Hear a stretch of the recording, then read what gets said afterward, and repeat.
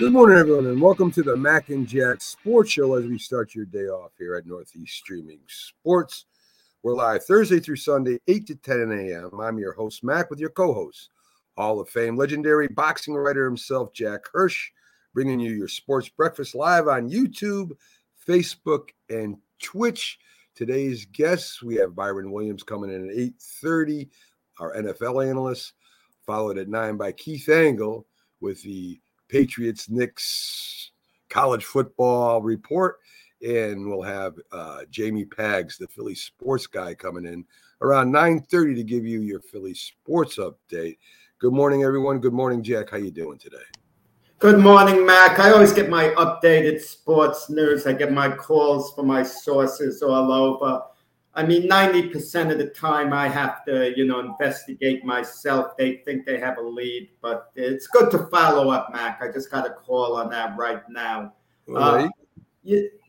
Can I send out our best wishes from both you and myself and everyone associated with this show to the Los Angeles Charger tight end Donald Parham, who yesterday suffered a head injury. He's in stable condition. It happened early in the game with the Chargers against the Chiefs when he stretched out trying to catch a touchdown pass in the end zone. He wasn't hit by one of the Chief defenders, but unfortunately his head hit the turf and he suffered that injury and he was taken out in the stretch. And the latest we heard, he's in stable condition, and we send along our best, and he's in our thoughts. Well, real quick on that, when I was playing football in my days, and as I got older, the turf has changed quite a bit. Where a lot of people were using AstroTurf and different turfs, and some people said it was harder than regular turf, but yet, if you're playing on AstroTurf inside and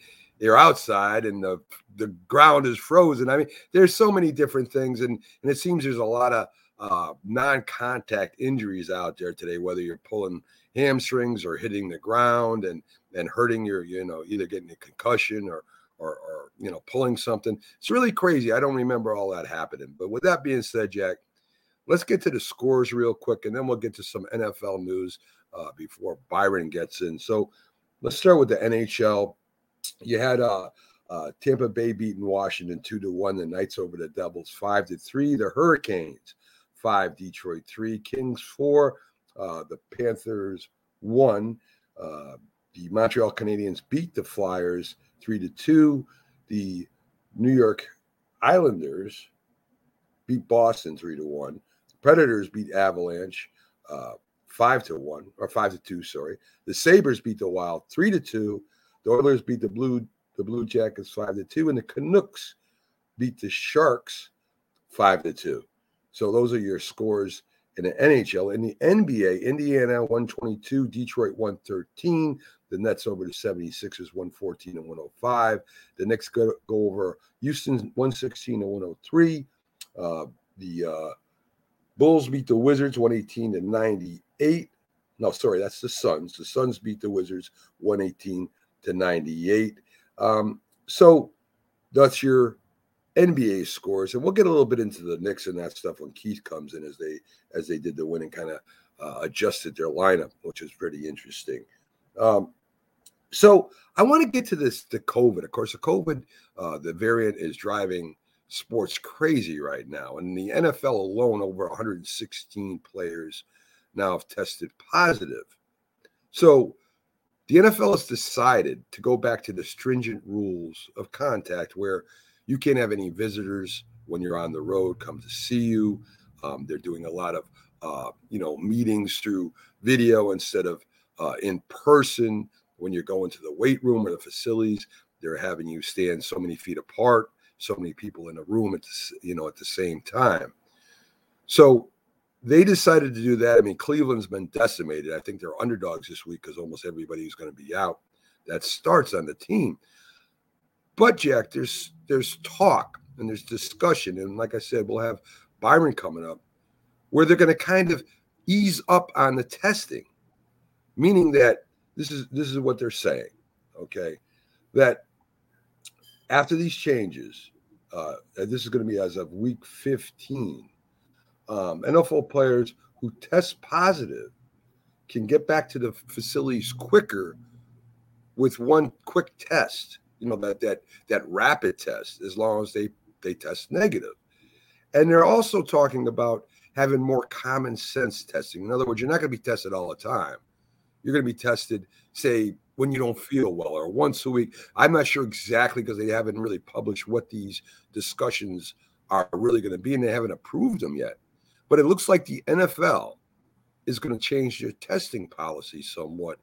And this is, of course, to get the players back on the field faster, which I guess makes sense if you're the NFL, Jack. It's all complicated, Mac. Meanwhile, the stands are full. And you Right. mean to tell me that people are next to one another? There have to be some carriers of COVID sitting in the stands. I can't believe 50, 60,000 people and all of them are COVID-free. Everyone would be testing negative.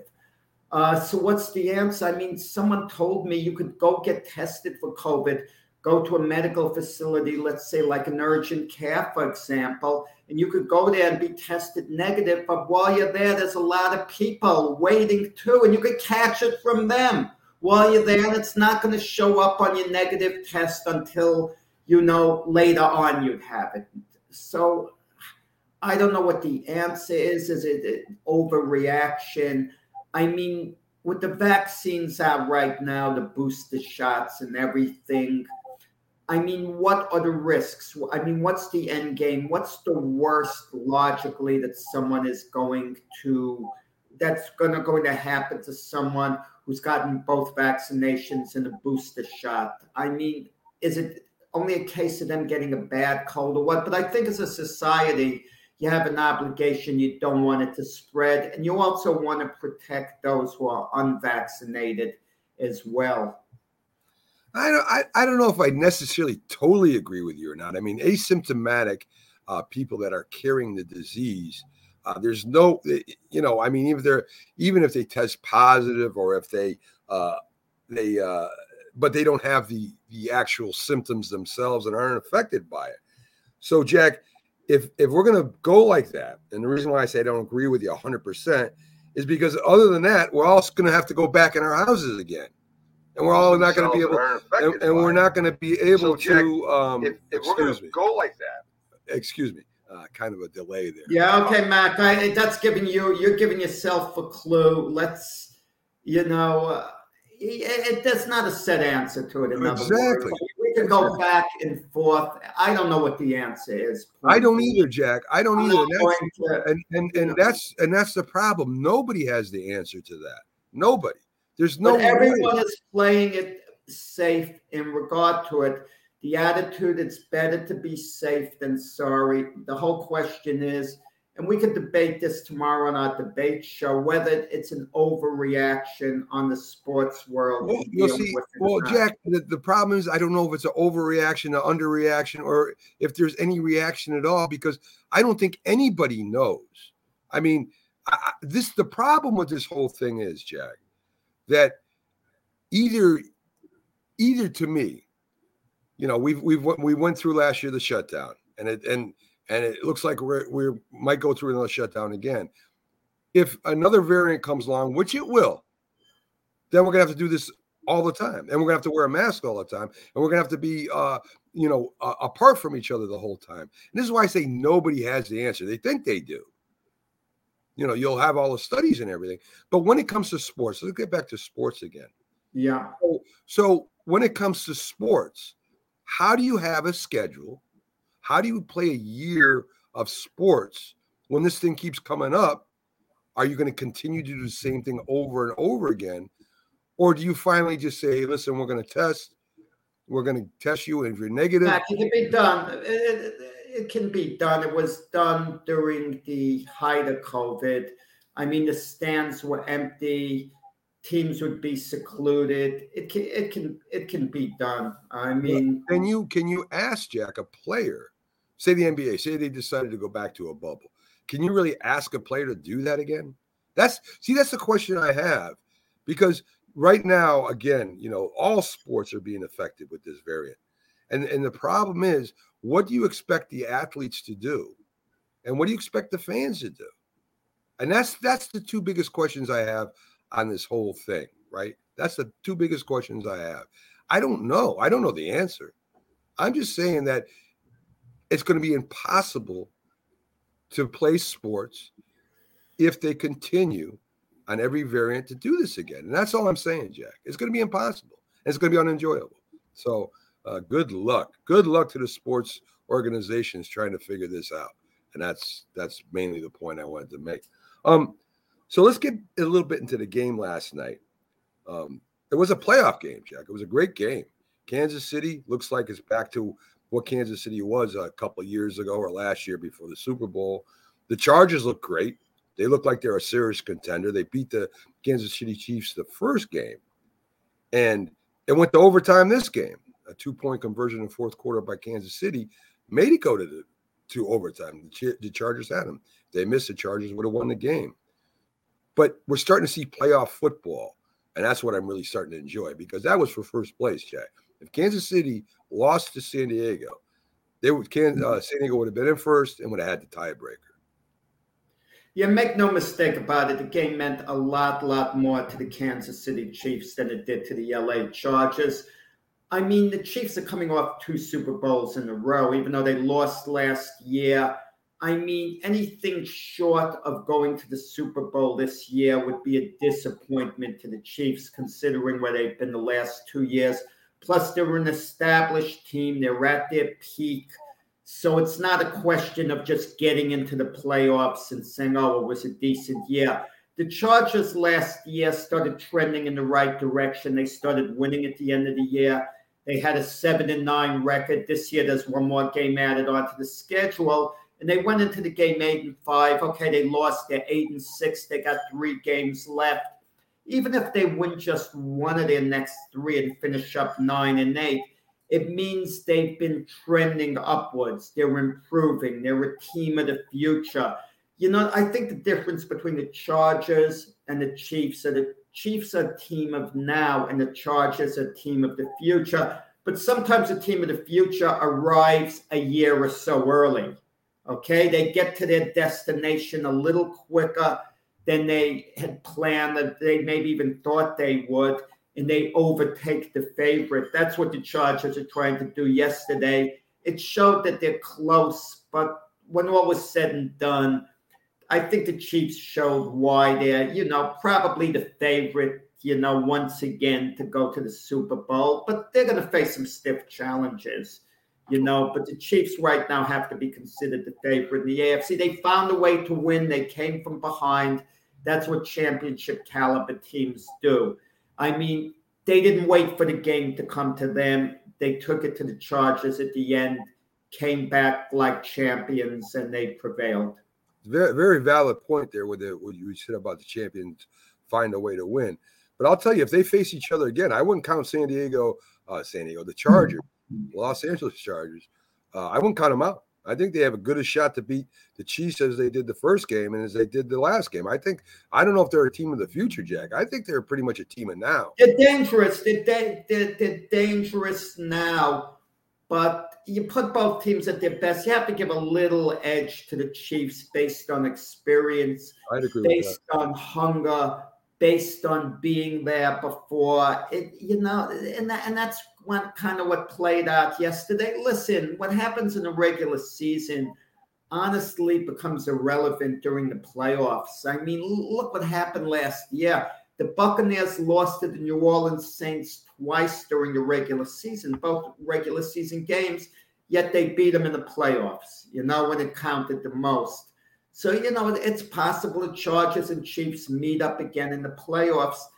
But, there's so many intriguing storylines. I mean, look at how well New England's been playing. A lot of people consider them now one of the favorites to go to the Super Bowl. Then they're the teams that were favored early in the year, like the Buffalo Bills. You can't still count them out and a few other teams. Right. Oh, I agree with everything you said there. I look at the teams out there right now, and Chiefs being, I guess you could call them the favorites right now. I guess you could do that, and you'd make a great argument for that.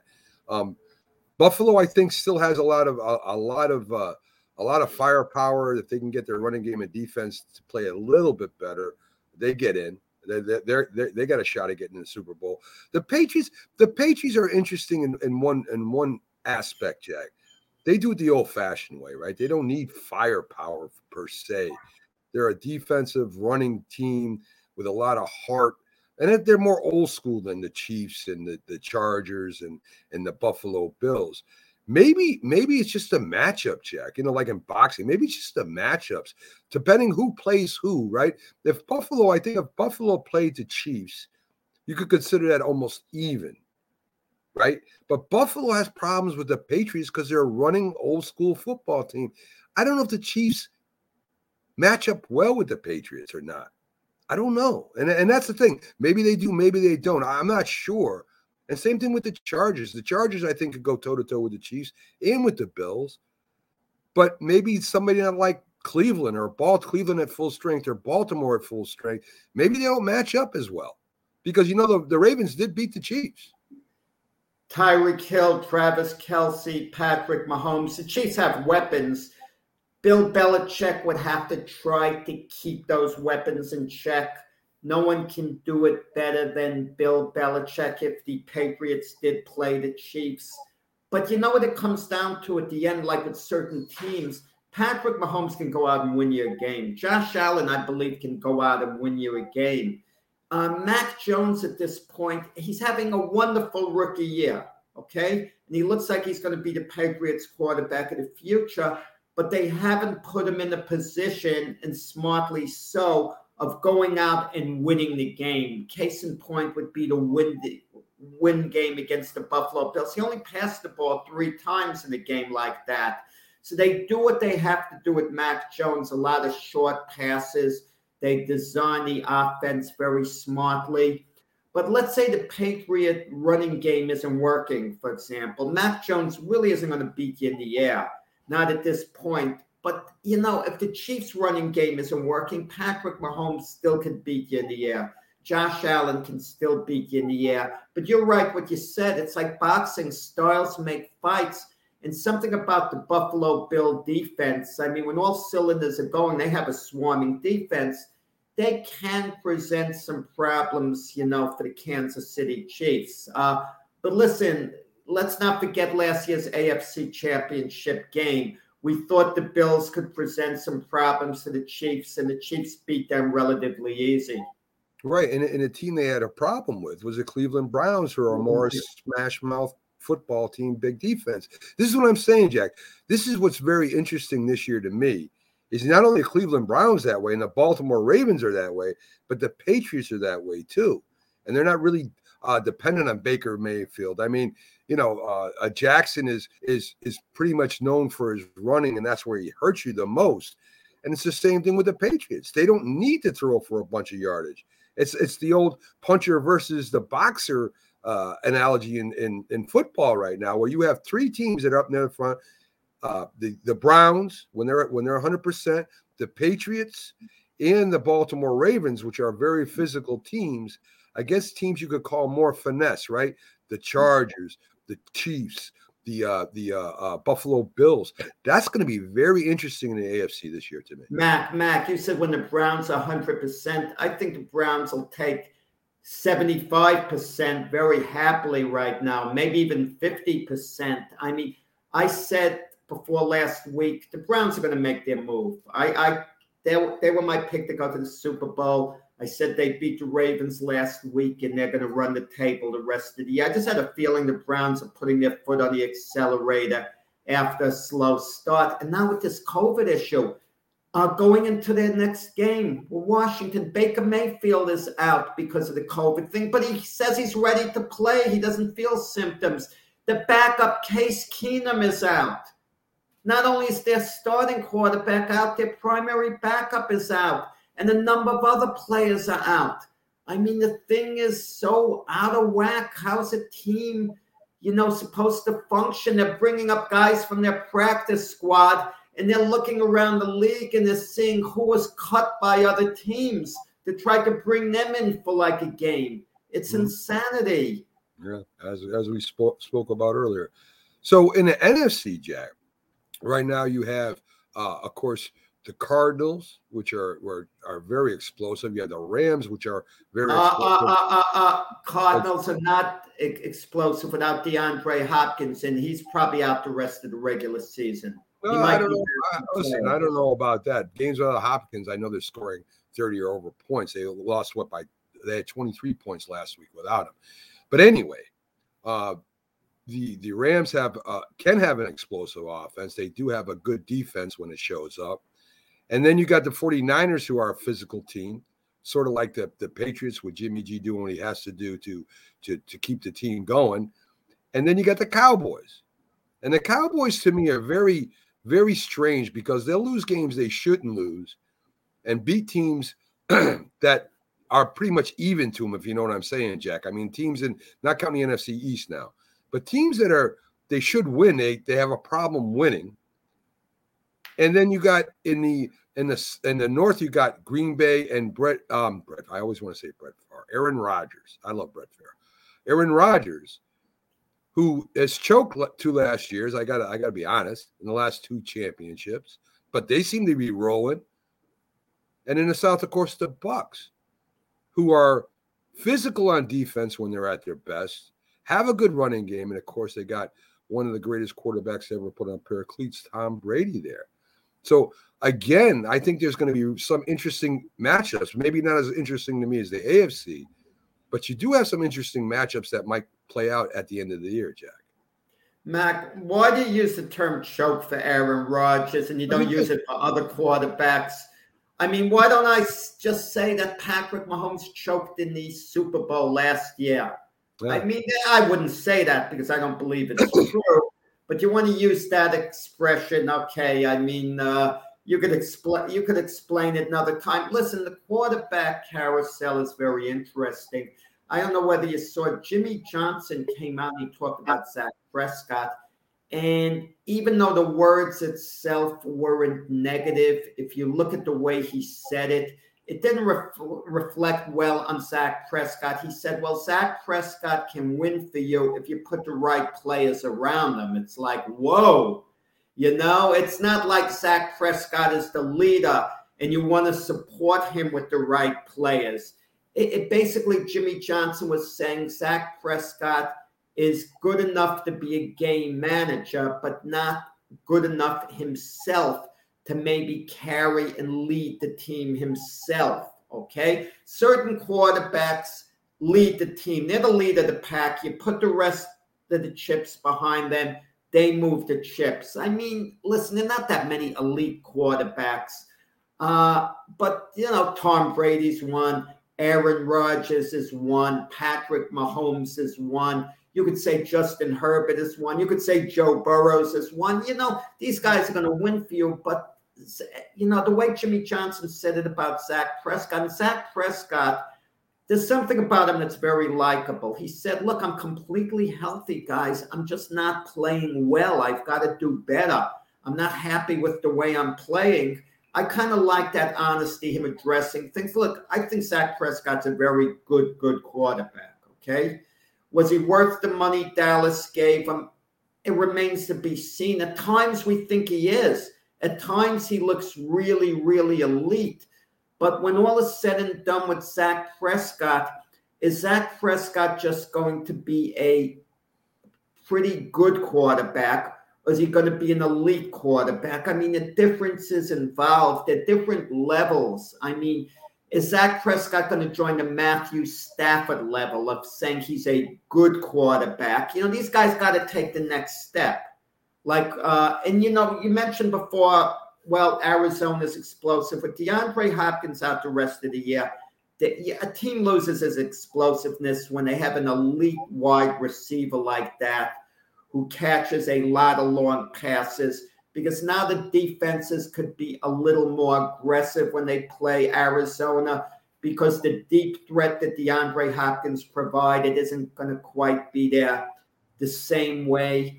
But listen, it's so interesting, these playoffs, AFC, NFC. There's going to be one team, Mac. I don't know who it is. We could speculate.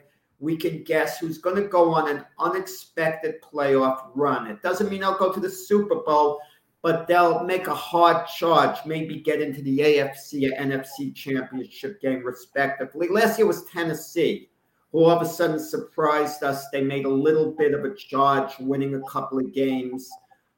It kind of like all depends. Well, yeah, I guess it does. I just pulled up the Cardinals. 2 years ago was Tennessee. I'm sorry, 2 years ago, not last year. Yeah, the Cardinals since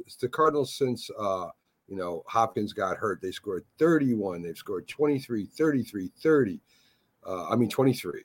So they're still putting. To go to the playoffs and playing the elite teams.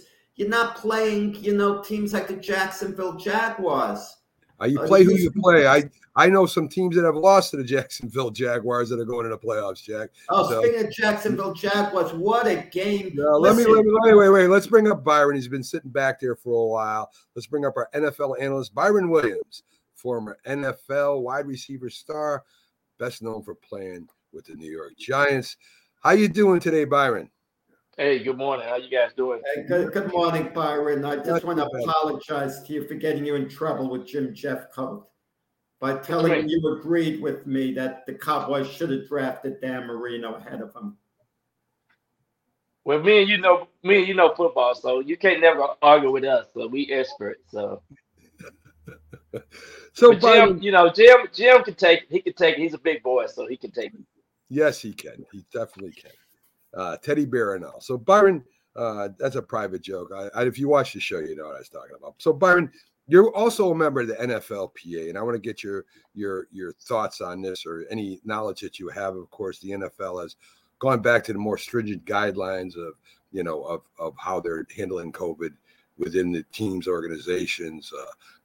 So a certain amount of people in the facilities, video calls, all this good stuff that they had last year. But there has been discussions about opening the testing where if you test positive, you're asymptomatic, all you have to do is pass a rapid test. These are discussions now. These haven't been approved yet.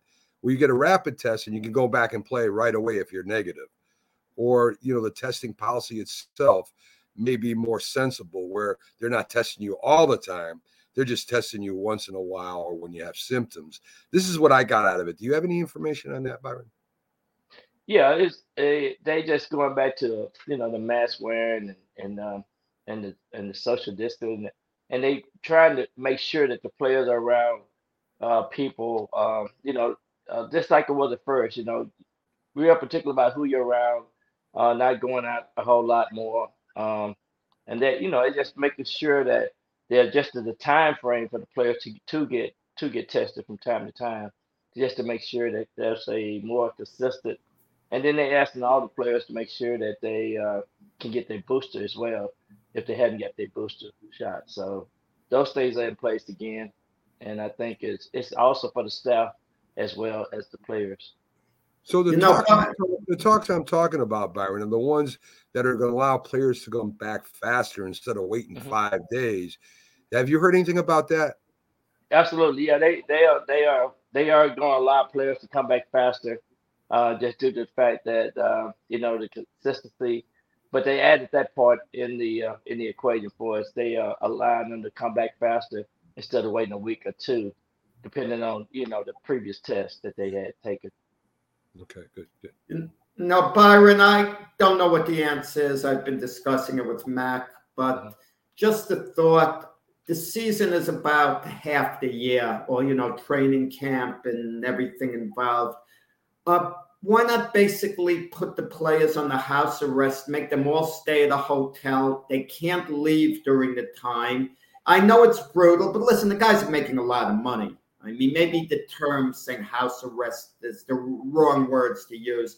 I said it kind of half jokingly with that, meaning they can't get out. And this way you could control it to an extent. But even then, once they hit the field, they're workers and other people. Who's to say they're not going to come into contact with someone who might conceivably be positive and then go back to the hotel? I mean, it's an impossible situation, especially like when you look what's happening with the Cleveland Browns. it seems like the NFL is putting an end to their season, even though they're letting them play. They're just bringing in guys, like taxi drivers, basically, who once played the game, just to put a team on the field. Yeah, and unfortunately, I think that's a sad part of it. I know Baker Mayfield was highly upset about it, and the players reps, the executive committee of the player association are the ones who help make those decisions. They actually run things, and it was that decision, I guess. And I guess until this point, I guess you got to talk to your players reps of each team to make sure that everybody on the same page. But also, I think it's important that the coaches and the owners and everybody communicate. But I think it'd be hard to ask players to stay in the hotel and to do those type of things because they want their freedom, they want to go home to their families and whatnot. But I just think too that the players reps and the executive committee of the NFLPA got to make sure that everybody's on the same page and that it is what it is.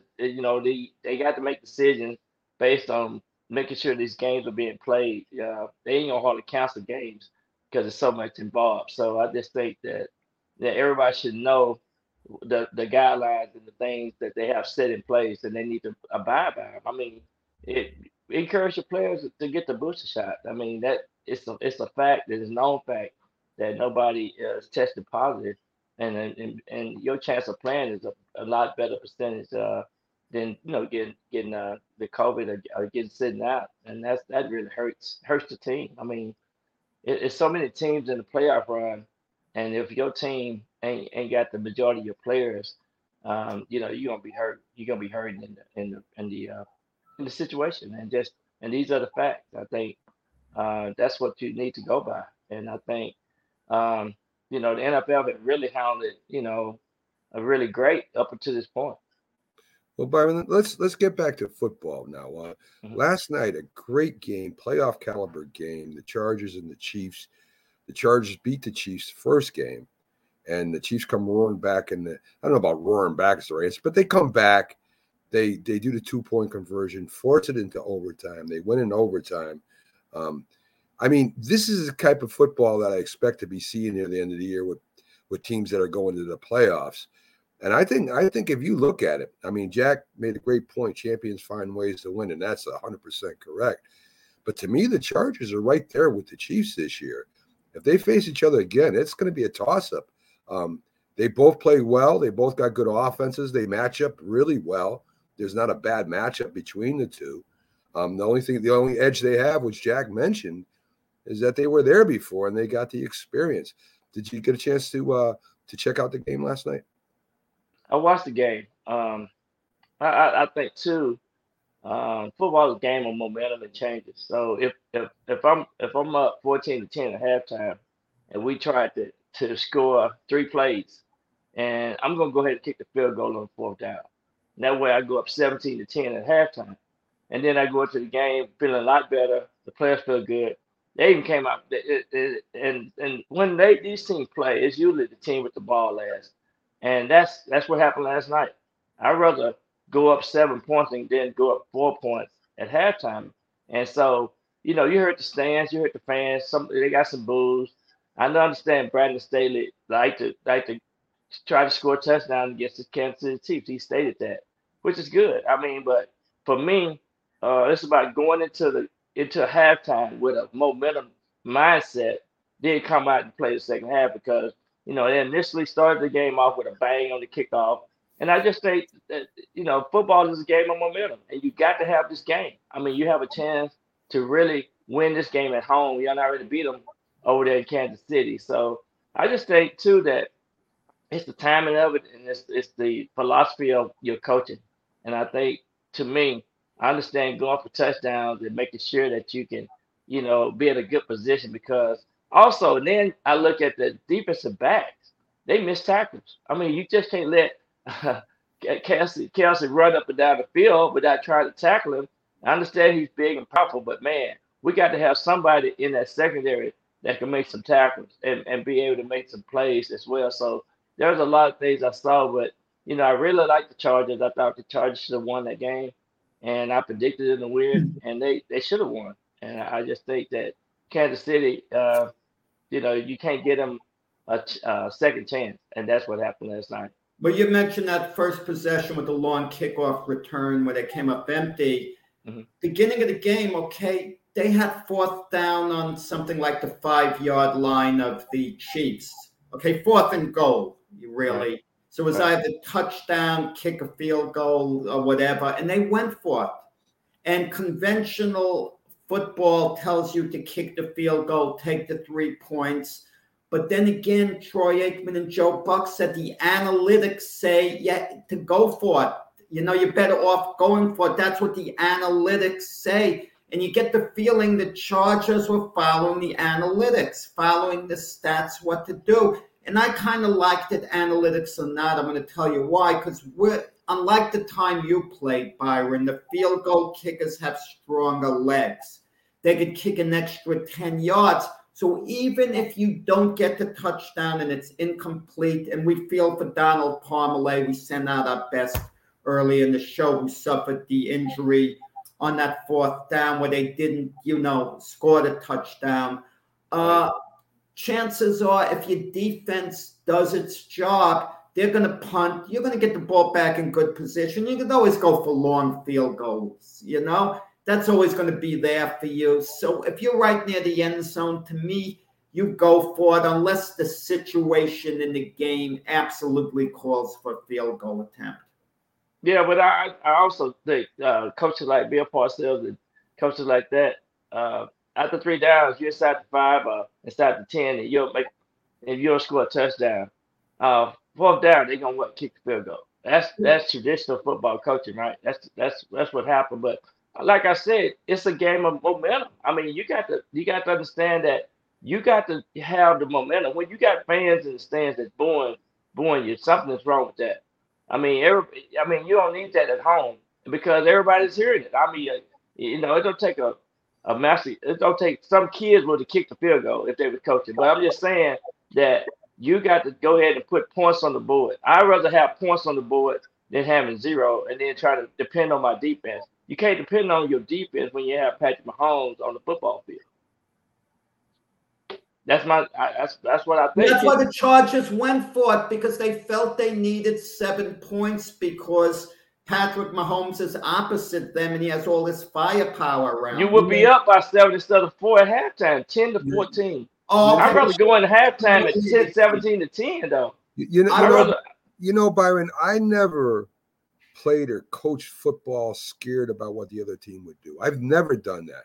And I think too many people in football play defensively, even on offense, right? We got to score a touchdown because if we don't, Patrick Mahomes is going to throw a touchdown or Aaron Rodgers is going to throw a touchdown. And what you do is you set these guys up to have an easier time to get back. As you said, I mean, if Bill Belichick was there that game, guess what? He would have kicked the field. There's no doubt in my mind. Absolutely. Bill Belichick. Absolutely. And if you're going to play football that way, you deserve to lose. You do what you can to put points on the board. I don't care if it's 3, if it's 2, a safety. I don't care what it is. I want that other team to be playing catch up all the time. And if I'm giving them the ball and not getting any points, that can cause a 14-point swing the other way, and then you're buried. And I understand the conventional thinking. Oh, don't give Aaron Rodgers the ball with this amount of time left.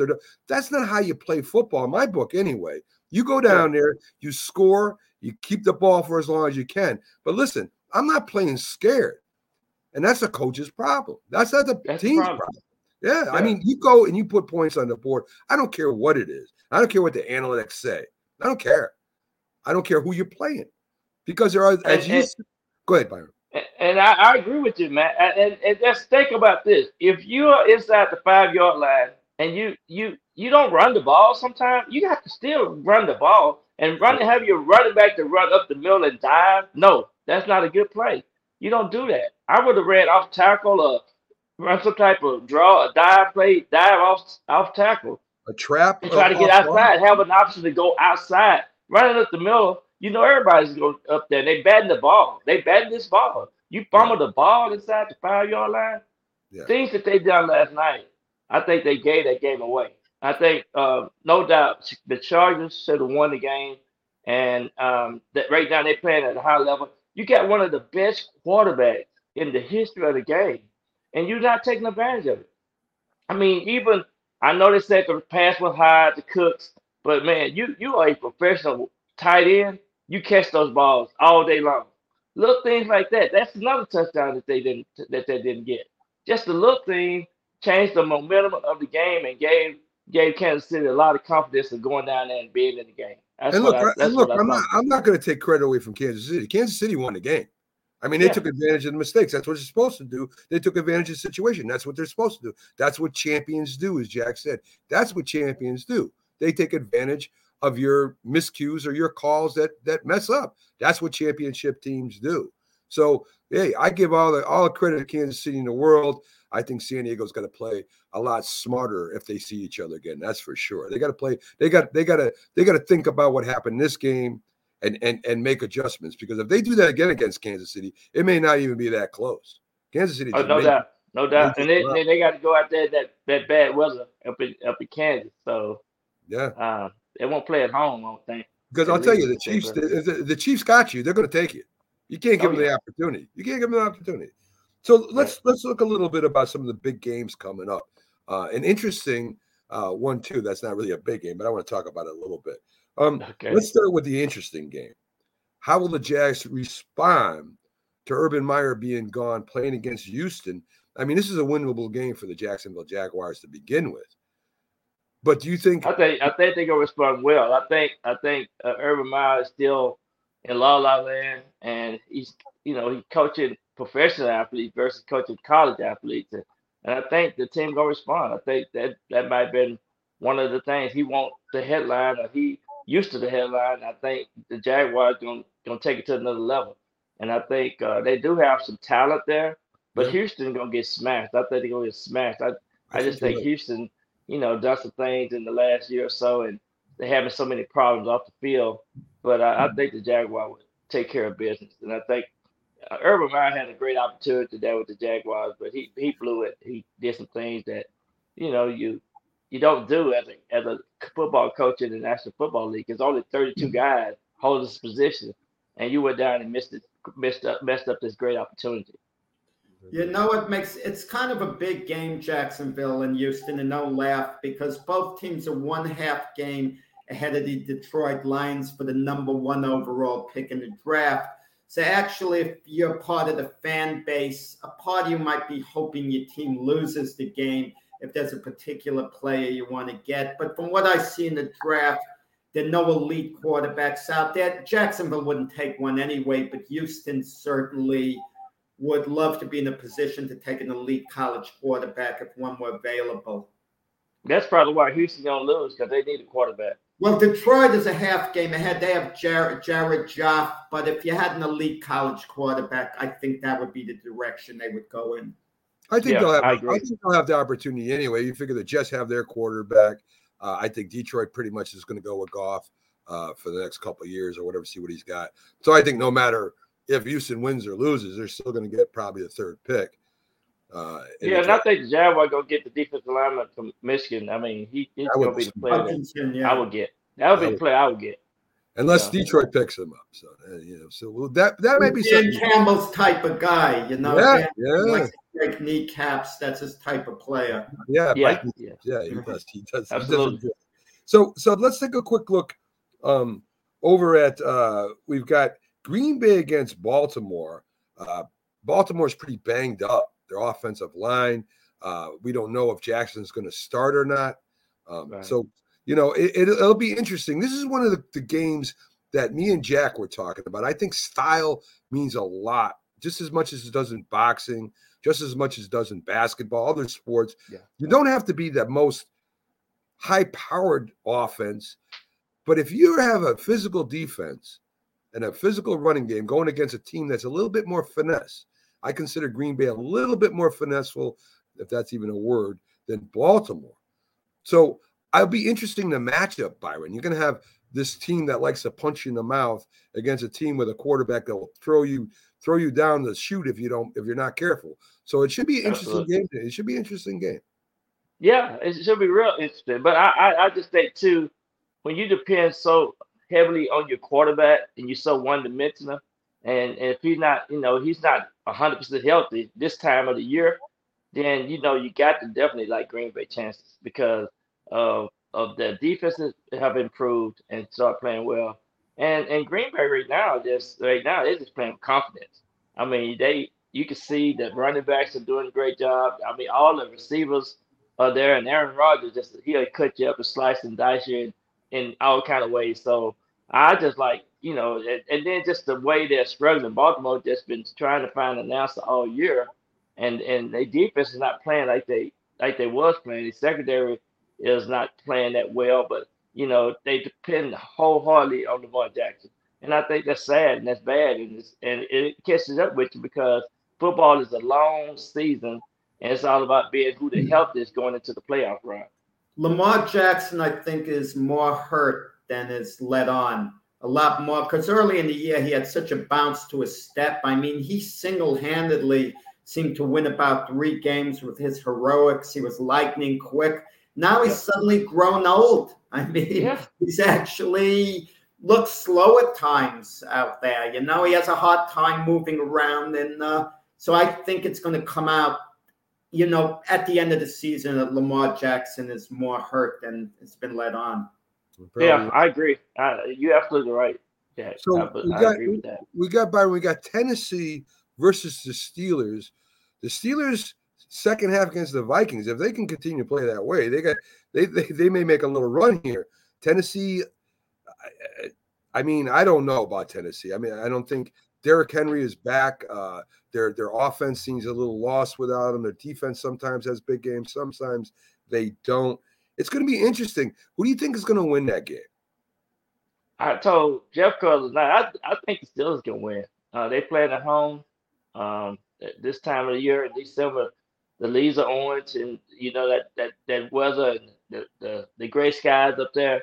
I just think that the Steelers gonna have a kickoff run. I think they're gonna flip the script. They start off winning last year. I think they're gonna end up winning this season because they got to have this game. And I think by them having a tie is gonna make a difference in them making the playoffs. So I think they might be my little old sneaky playoff run team because of what they got to do. And this being last year to play, so I think they're gonna be playing hard. I know Hayworth was talking the other night that they've been having great practices this week. So I think Pittsburgh is gonna be the team to watch. I'm going to tell you, too, it's kind of like a Ben Roethlisberger watch. I'm not sure whether he knows whether he's going to retire or not. I would think he would want to retire as a Steeler, not to play for another team. You can't read his mind, but I would think that's the direction that he's going in. But what are the Steelers' alternatives if Big Ben doesn't come back? They're not going to draft high enough to get an elite college quarterback, and there might not be any out there altogether next year's draft. And I can't see them turning it over to Mason Rudolph. He isn't really an upgrade from even this version of Ben Roethlisberger. And if you say Dwayne Haskins, the way Mac does, don't make me laugh. I mean, come on. So I think Big Ben, if he can play halfway decent, they'll welcome him back. And I think he'll work out his contract, with the team, so they'll have some flexibility. So I have a feeling we might not have seen the last of Big Ben unless he plays very poorly in the remaining games. What do you think about that? I think Dwayne Haskins. That's Big Ben. I think Big Ben's all done, and you got too many quarterbacks out there that have a possibility of being traded or being picked up. Russell Wilson, Aaron Rodgers. I mean, there's a lot of quarterbacks out there that we're looking to move, and you still have a lot of second string quarterbacks. Aaron Rodgers. No one is looking to move Aaron Rodgers. Aaron Rodgers was looking to move Aaron Rodgers, Jack. So anyway, he's got a contract coming up. We don't know yet. We don't know that. He was very unhappy. He said he wanted to leave.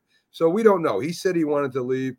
And, of course, Russell Wilson has said he wanted to be traded. So there are quarterback options out there for the Steelers. besides the great Dwayne Haskins. So we'll see what happens with that. I mean, there's plenty of quarterbacks to choose from out there, honestly. I mean, it depends. And I was gonna say, I think Ben gonna retire. I think he's done. I think he's done. I mean, get out while you still can walk, right? Yeah. Another interesting game, real quick, Byron, is Cincinnati playing Denver. Both have wild card aspirations. Denver sometimes looks really good, sometimes not so good. And it's the same thing with Cincinnati. They're up and down too. It depends on the matchup. If they match up against certain teams, they'll blow you out. But against other teams, I mean, they have problems. So what are you looking for in that game? Are you looking for Denver to play it tight to the vest, conservative, and Cincinnati just trying to, score as many points as they can?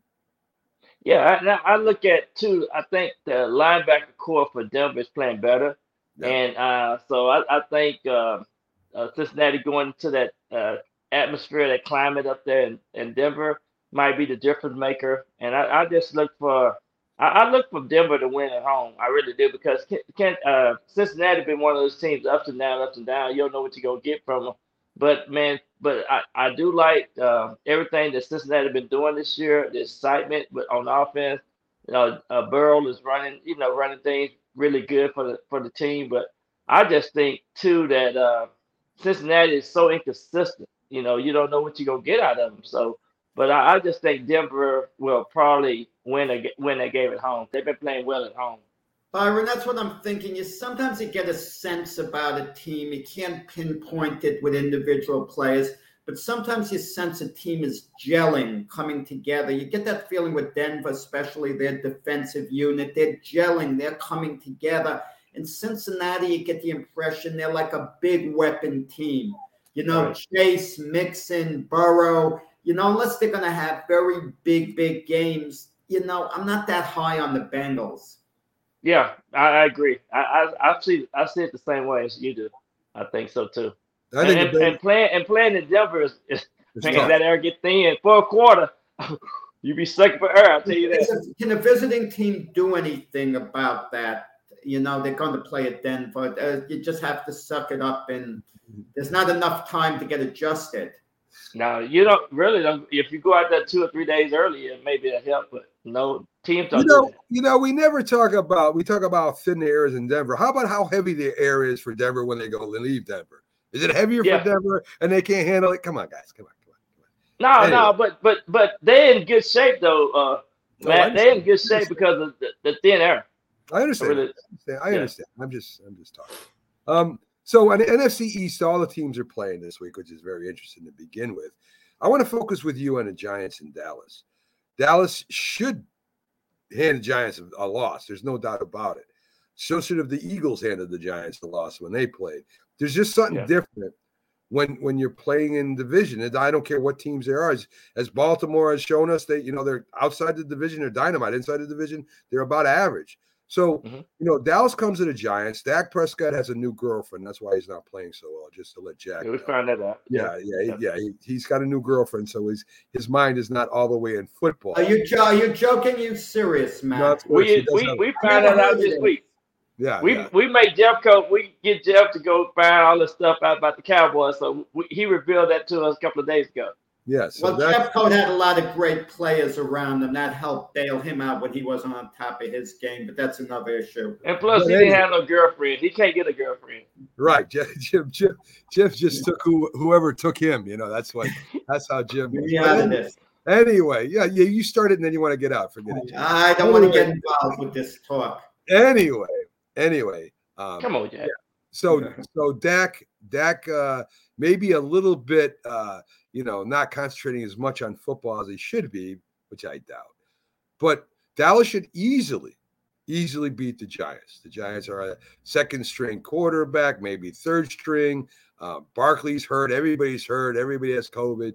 The Giants are just terrible. I'll be honest. And I'm a fan of the Giants. They're just terrible. But every time I say that, like when they play the Eagles, I said they're not going to beat the Eagles. Can you see this? I got the homecoming. NY homecoming. All right. So we got to play some defense this week because, of course, we ain't going to have to score no points since Danny Jones is out there. But I'm telling you that they're going to play hard this week. Heck, with Daniel Jones, we don't score a lot of points, Byron. I don't care who the quarterback is. So I'm expecting the game to be 9-6. One of those Buffalo Jaguar games, 9-6. Well, Mac, I don't know whether you're considering it's the Dallas Cowboys.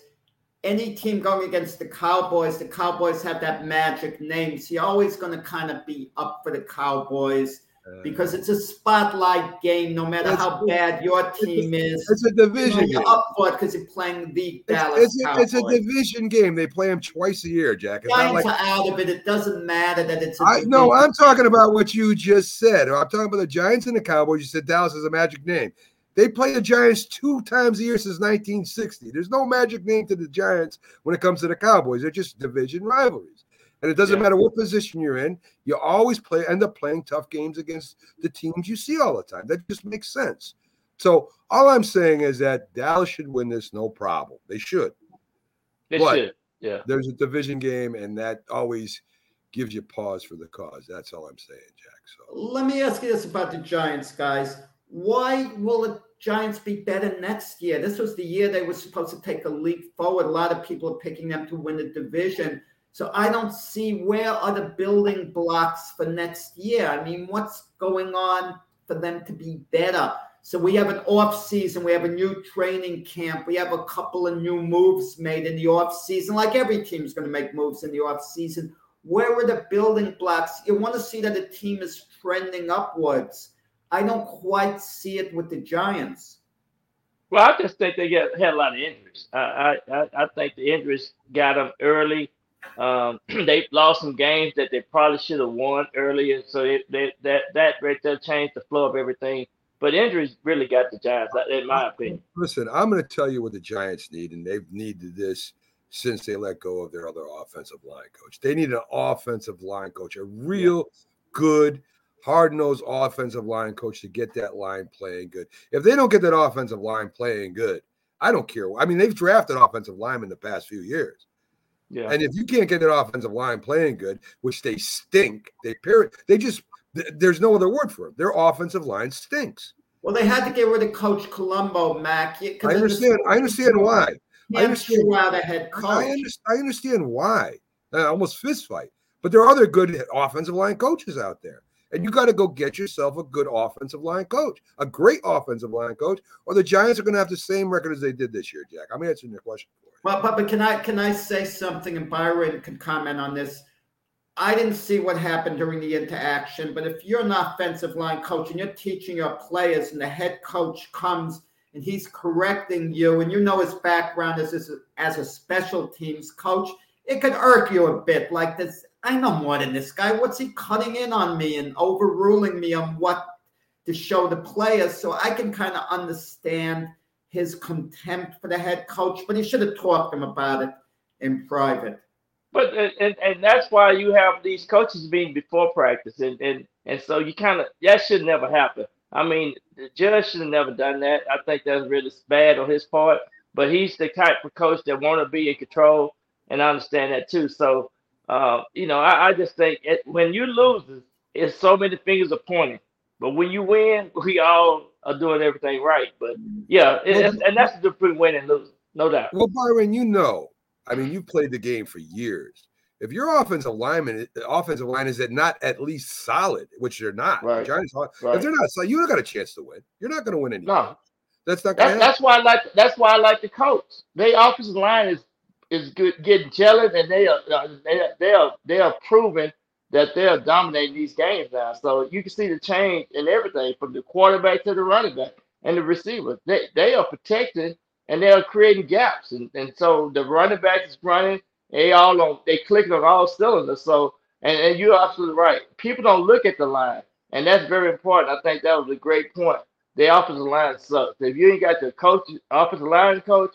And those offensive linemen on track. We had Bart Oak on the show a couple of weeks ago. And we talked about that. And that's what's missing with the Giants. They don't have an offensive line. You can get all the receivers and all the King's horses and men you want. If you don't got those foot soldiers up in front of you that are at least playing decent, you don't have an option. I mean, you could just tell by the point output. You could tell there's nobody running for a lot of yards. You could tell the quarterback doesn't have enough time to pass. I mean, the whole thing is just sticks. So hopefully they do better with that next year, and that's what they need. The guys. Bottom line is, you need the players. No matter how great a coach you are, you're going to struggle. Look. The great Bill Belichick was with the Cleveland Browns for 5 years. He made, I think, the playoffs only once, okay? And this is Bill Belichick. You know, he got the players when he came to New England, and he coached them, I guess, better than anyone else would have. But you have to have the players, bottom line. But with that said, I think the Giants actually have the players. They have the personnel. They just haven't performed. Yeah. I just think too they got some injuries too, but the offensive line sucks. Everybody has injuries, Byron. No more excuses. They need an offensive line and they need an offensive line coach. That's what they need. Byron, thank you again for coming in. Everybody, please check out the YouTube show J&B Talking Shop Wednesdays at 8 p.m. Eastern, 7 Central. Great show with him and the former NFL star, 2-time Super Bowl champion, Jim Jeffcoat. Great show. They break down the NFL and have great guests. Byron, have a great Friday, my friend. All right, you guys have a great weekend. Take care, Byron. All right. So there you go, folks. Byron Williams, our NFL analyst. We're going to take a quick break here, and we'll be right back on the other side and with Keith Engle, TGI Sports Tacos. See you in a few minutes. You worked too hard, you ate too much, the cheesecake made you greedy. Let your aching head and stomach hear this message from old Speedy. Alka-Seltzer, plop, plop, fizz, fizz, oh, what a relief it is. Plop, plop, fizz, fizz, oh, what a relief it is. Those Speedy bubbles relieve your upset stomach and headache fast. For acid indigestion alone, Alka-Seltzer Gold. Oh, what a relief it is. What a relief. If you served honorably in our nation's armed forces and you're looking for a way to continue serving your fellow veterans in your community, then join AMVETS. Each year, AMVETS members volunteer millions of hours at VA healthcare facilities from coast to coast, helping to improve the lives of their fellow veterans through the VA Voluntary Services Program. AMVETS posts and departments also participate in a wide variety of community service projects, ranging from Americanism in our schools to supporting the Special Olympics and Boy Scouts of America. If you no longer wear the uniform today, you can still serve through the AMVETS by joining today at amvets.org. It certainly is a big bun. It's a very big bun. Big fluffy bun. It's a very big fluffy bun. Where's the beef? Some hamburger places give you a lot less beef on a lot of bun. Where's the beef? At Wendy's, we serve a hamburger we modestly call a single. And Wendy's single has more beef than the Whopper or Big Mac. At Wendy's, you get more beef and less bun. Hey, where's the beef? I don't think there's anybody back there. You want something better. You're Wendy's kind of people. Hi, Grandma. What's for dinner? Hey, honey, I'm making stew tonight. Ooh, can Nina come over? I'm not sure about our new friend. I wonder if there's been any drinking going on. Alcohol at her age can lead to so many bad things. I've been meaning to ask you, what would happen if someone offered you a drink? Grandma? This is hard. She's so young, but I know I need to talk to her about it now before someone tries to give her alcohol. If anyone ever does offer you a drink, I want you to say no. I have too much respect for my family, and I don't want to get in trouble. Okay. Really? I promise, Grandma. I love you too. Okay, how about tasting this stew and telling me what you think? Some children may try alcohol as young as 9 years old. It's not too early to talk about drinking. For tips on how to begin the conversation, visit underagedrinking.samhsa.gov. That's underagedrinking.samhsa.gov. This message brought to you by SAMHSA and this station. Joe's presents Chester Cheetah. I'm Chester Cheetah. I'm just a cool dude in a loose mood. Until I see those Cheetos. Then my cool turns to drool. My style and ease surrender to my urge for the snack that goes crunch. It's not easy being cheesy. Cheetos cheese-flavored snack. Cheese that goes crunch. If you're talking, they will hear you every single time. Now we're getting killed. Yeah, well, Kyle's not here. How come? Kicked off the team. Didn't Tim tell you? Colin, some other kids got caught drinking beer in the park a couple of nights ago. Really? Yeah. He's zero tolerance. He's out for the season. Come on, it's a first offense, right? That we know of. But why should that matter? He knew not to drink. I've made it clear to Matt that's what we expect from him. What have you said to Tim? Nothing really. You know, a lot of kids try it at this age, so. Yeah, well, a lot of kids don't try it too. I'm not saying that Matt's going to be this perfect kid, but if I don't tell him what we expect and why he shouldn't drink, how's he going to know? You think kids that age really listen? They never admit it, Bill, but they hear more than you think. Talk. They hear you. For more information about talking with kids about underage drinking, visit underagedrinking.samhsa.gov.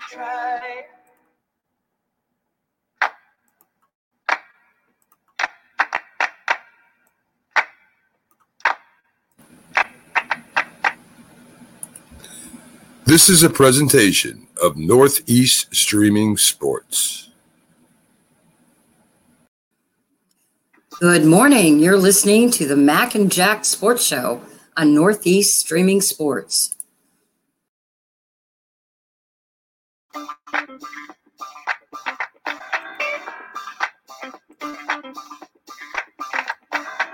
Good morning, everyone, and welcome back to the Mac and Jack Sports Show here on our Friday edition. I'm your host, Mac, with your co-host, Jack Hirsch, as we kind of review and preview all sports here on the Mac and Jack Sports Show Friday.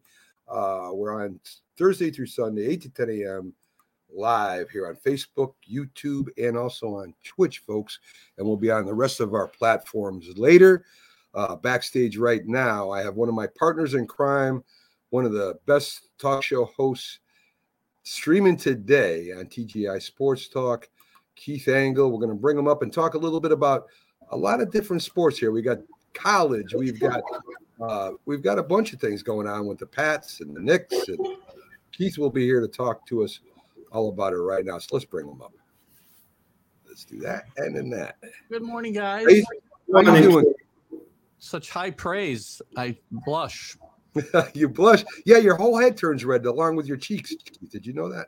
Yeah, it does sometimes. You should see me when I'm talking with Carlos, so how red it gets. It gets a little crazy. I think Carlos follows you over here because we always improve. Well, we improve a view every time you come over. And normally it's Carlos that starts making comments. So he follows you religiously, Keith, just to let you know. He does. He's almost like a stalker, but yeah, he is. He is. He comes on sometimes when you're not here, like when you're not doing the show. But other than that, I've seen him. He's very excited when you're on there. Jack's quiet. Is Jack in his villa in Florida? Is that where? Yeah, that's where I am. You know, I dressed up like with a button-down shirt today because Mac was really critical of the way I was dressed yesterday. Oh. He didn't care that I had been on the road driving for 3 days. I was tired. I was unpacked. I'd had a bad cold. I was harried. There was no sympathy for Mac. He feels that when it's game time, you go out and perform no matter what. Yeah, so he be presentable today. Yes, and you know better, Keith, than to talk when Jack's talking because I know. So anyway, bad move on my part. Yes. So Keith, I'm waiting for the lockout to end because I can't wait to hear Keith's take on Gary Sanchez. So I'm waiting for.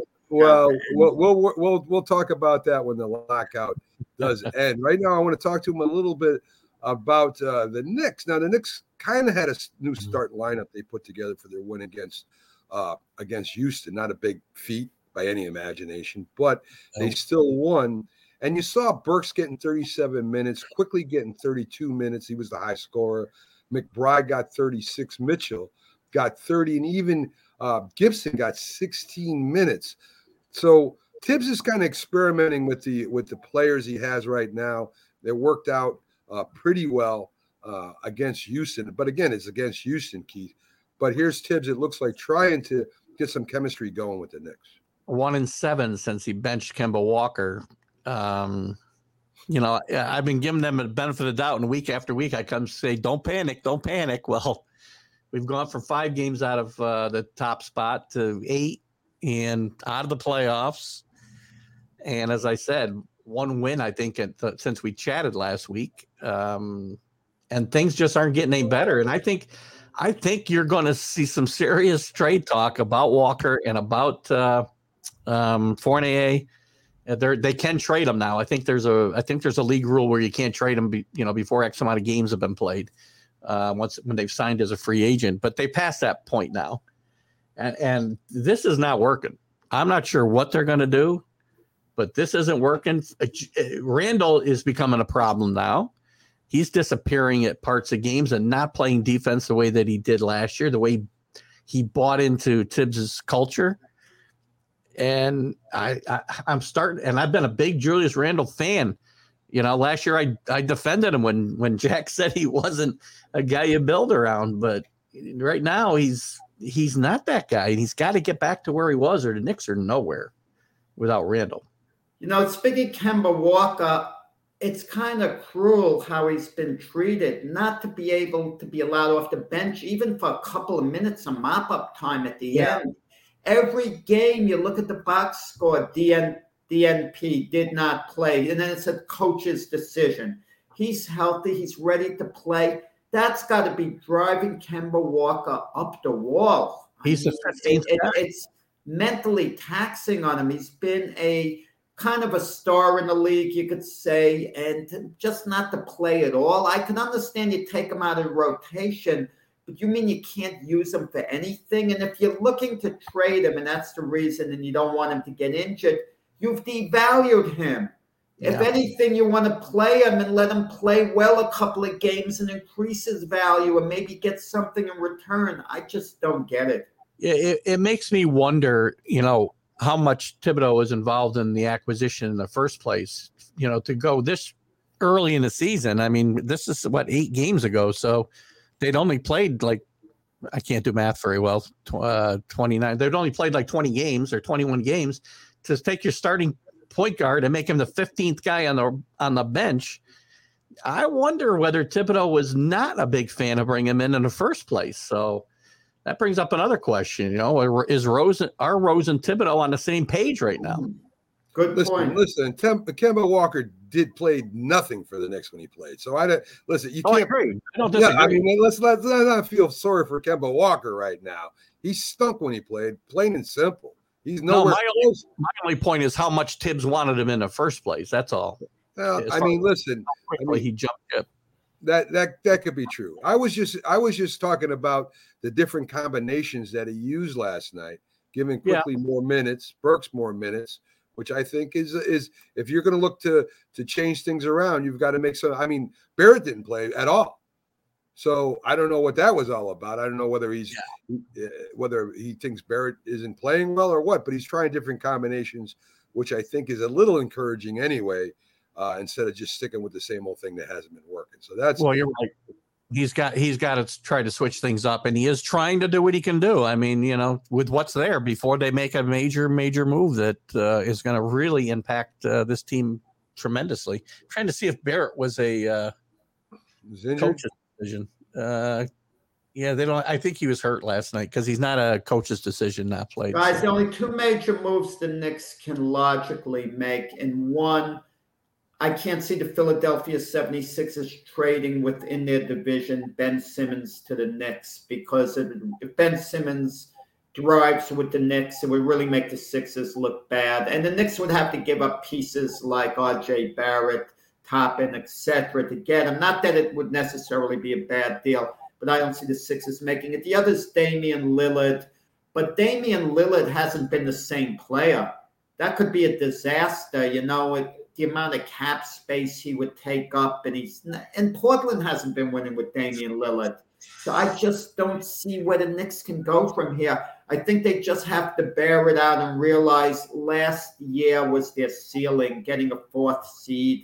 It's not going to be that good again for a while. And just see how players develop and take it from there. It doesn't look good. It just doesn't look good, guys. Yeah, just settling for, not being as good as last year is not going to sit well with a fan base. And as far as Simmons goes, he's not a guy that I don't want to give up anything for him, because anybody who quits on his team the way this guy has in the middle of a contract, I just don't want him on my team. It's not a good look. You say it's not a good look for the Sixers. I don't think it's a good look for the Knicks to bring a guy like that into this mix. Well, that's why they haven't gotten rid of Simmons yet, because other teams feel the same way. Yeah, I agree. Let's take a quick look at college. I don't really want to get. We've gotten into the games already, the playoffs. Hey, the Bahama Bowl today. Everybody's excited about the Bahama Bowl today at noon. You just segued into what I was going to talk about, the Bahama Bowl starting today. Keith, I looked. I'm old enough to remember when there was like 3 or 4 significant bowl games. Right, the Cotton Bowl, the Rose Bowl, and the Orange Bowl. I think the Sugar Bowl might have been there or not. I'm not 100% sure, but that's where the main matchups happen with the best teams, right? Those bowl games we look forward to watch, like Texas play Notre Dame, or Miami play Notre Dame, or Oklahoma, Nebraska, stuff like that. The major powerhouses back then, even Michigan, seemed to always be in the Rose Bowl. So that was what we saw growing up as the games, the playoff, the championship. Who was the best team in the country? I went through today. And starting with the Bahama Bowl, going all the way down to the Texas Bowl, the last one where LSU plays Kansas State. There was 42 bowl games. 42. After the championship game, that game's played, by the way. That's ridiculous. Yes. There's 42 bowls. And I was thinking, and I thought this as they kept adding bowls, they started diluting the bowl games, right? I mean, they didn't mean much. You had teams playing at below 500 to 500 getting the bowls. And I think in a certain way, this is what gave birth to the playoff system, right? Because, I mean, the bowls were no longer the bowls anymore. We're looking at, these teams we never heard of playing. And even just having that amount of bowls, I think, diluted the bowl system a lot. And that's why they turned to having some kind of playoff championship rounds. I don't disagree. And as far as it being diluted, and there was the Sugar Bowl does have a fairly long tradition just to go to that, and the Fiesta Bowl was one of the newer ones, but it quickly gained some prominence. And there's still a good dozen good bowl games. I mean, I'm fine with that, but I got kind of in trouble for talking about this on the college football huddle, that this is kind of an extension of the participation trophy syndrome we have in this country. Everybody's got to go to a bowl game. Well, no, they don't. I mean, why do I want to watch a bunch of 6-6 teams play each other with nobody in the stands? Because all it is a tool to fill up ESPN's TV schedule. And the argument you get is, well, it's good for these schools because they get to have an extra month or whatever to practice, where they would have to stop if they weren't going to bowl games. Well, just let everybody practice an extra month after the season then. Yeah. Why have all these games that there's not going to be anybody at? You turn on that Bahama Bowl, if you can stand to do it, Mac, and tell me how many people. You can probably count them yourself, how many people will be in the stands for that game. Keith, but you just said it. It means a lot to the schools. I remember making a comment about that with boxing once. There was this local state intercontinental belt. And the promoter told me, but it means a lot to the fighters. It might not mean much to us looking in the outside. And it fills up some ESPN programming. Who cares? We're not going to watch it anyway. We're just going to see the result. And I think it's pretty harmless at this point. I mean, in some cases, it means something to the schools. But, I mean, do you think that, Oregon State really cares about going to play in the Jimmy Kimmel LA Bowl? I don't think that's that big a deal. I think it gives the players a good feeling to end in the school, to end the season a little bit on an up note. Look, the NFL used to have a consolation game. The team that would lose in the championship games, they would play one another. It was a consolation game. I mean, Vince Lombardi said that NFL game was played by losers. He hated it, but they would have the consolation game. Yeah. Well, second place is just the first loser in my mind, so I agree with Vince Lombardi. Well, Jack, I agree with you a little bit, because I did play and I did coach at lower levels, and the kids to play an extra game together and to go out there and play football again, it does mean something to them, and I think it means something to the school and the fans, right? I mean, even if we're not going to watch it, the fans of those two teams are going to watch it, so it does mean something. But I don't know if you want to call it a bowl game, because when we were growing up, a bowl game had significance. Yeah. And now, besides the playoff teams playing in bowl games, which they did that for the bowl committee or whatever the heck they are, they did that for them. The biggest bowls again are the championship. I understand that the players and the fans do appreciate it. But as far as we go, and as far as national sports, it really doesn't mean nothing. Let me ask you and Keith a question, Mac, okay? And I bet the two of you pause on this. If you had a choice, let's take basketball, to get eliminated in the first game of the NCAA tournament, your team makes the tournament, gets eliminated the first game, or does not make the tournament, but gets into the NIT tournament and wins the NIT tournament, which one would you choose, to win the NIT tournament or to go to the NCAAs and lose in the first game? Make the NCAA every time. That's a tough question. I don't agree. I don't necessarily agree with that. Years ago, I would have said the NIT, but the NIT is not what it was. As the NCAA's expanded their field, the NIT's gotten, to be really. Let me answer. I do agree with the significance part of it, but I do think there are certain teams, for instance, Division II schools, Division III schools, 2A, 2B, however you want to number them, that should not be playing in these bigger tournaments where they're going to get knocked out. They have no chance. But to win a championship in a lesser tournament might mean more to them in a certain way, Keith. So I do understand what you're saying about significance. I do agree with that. But I also think it depends on the school.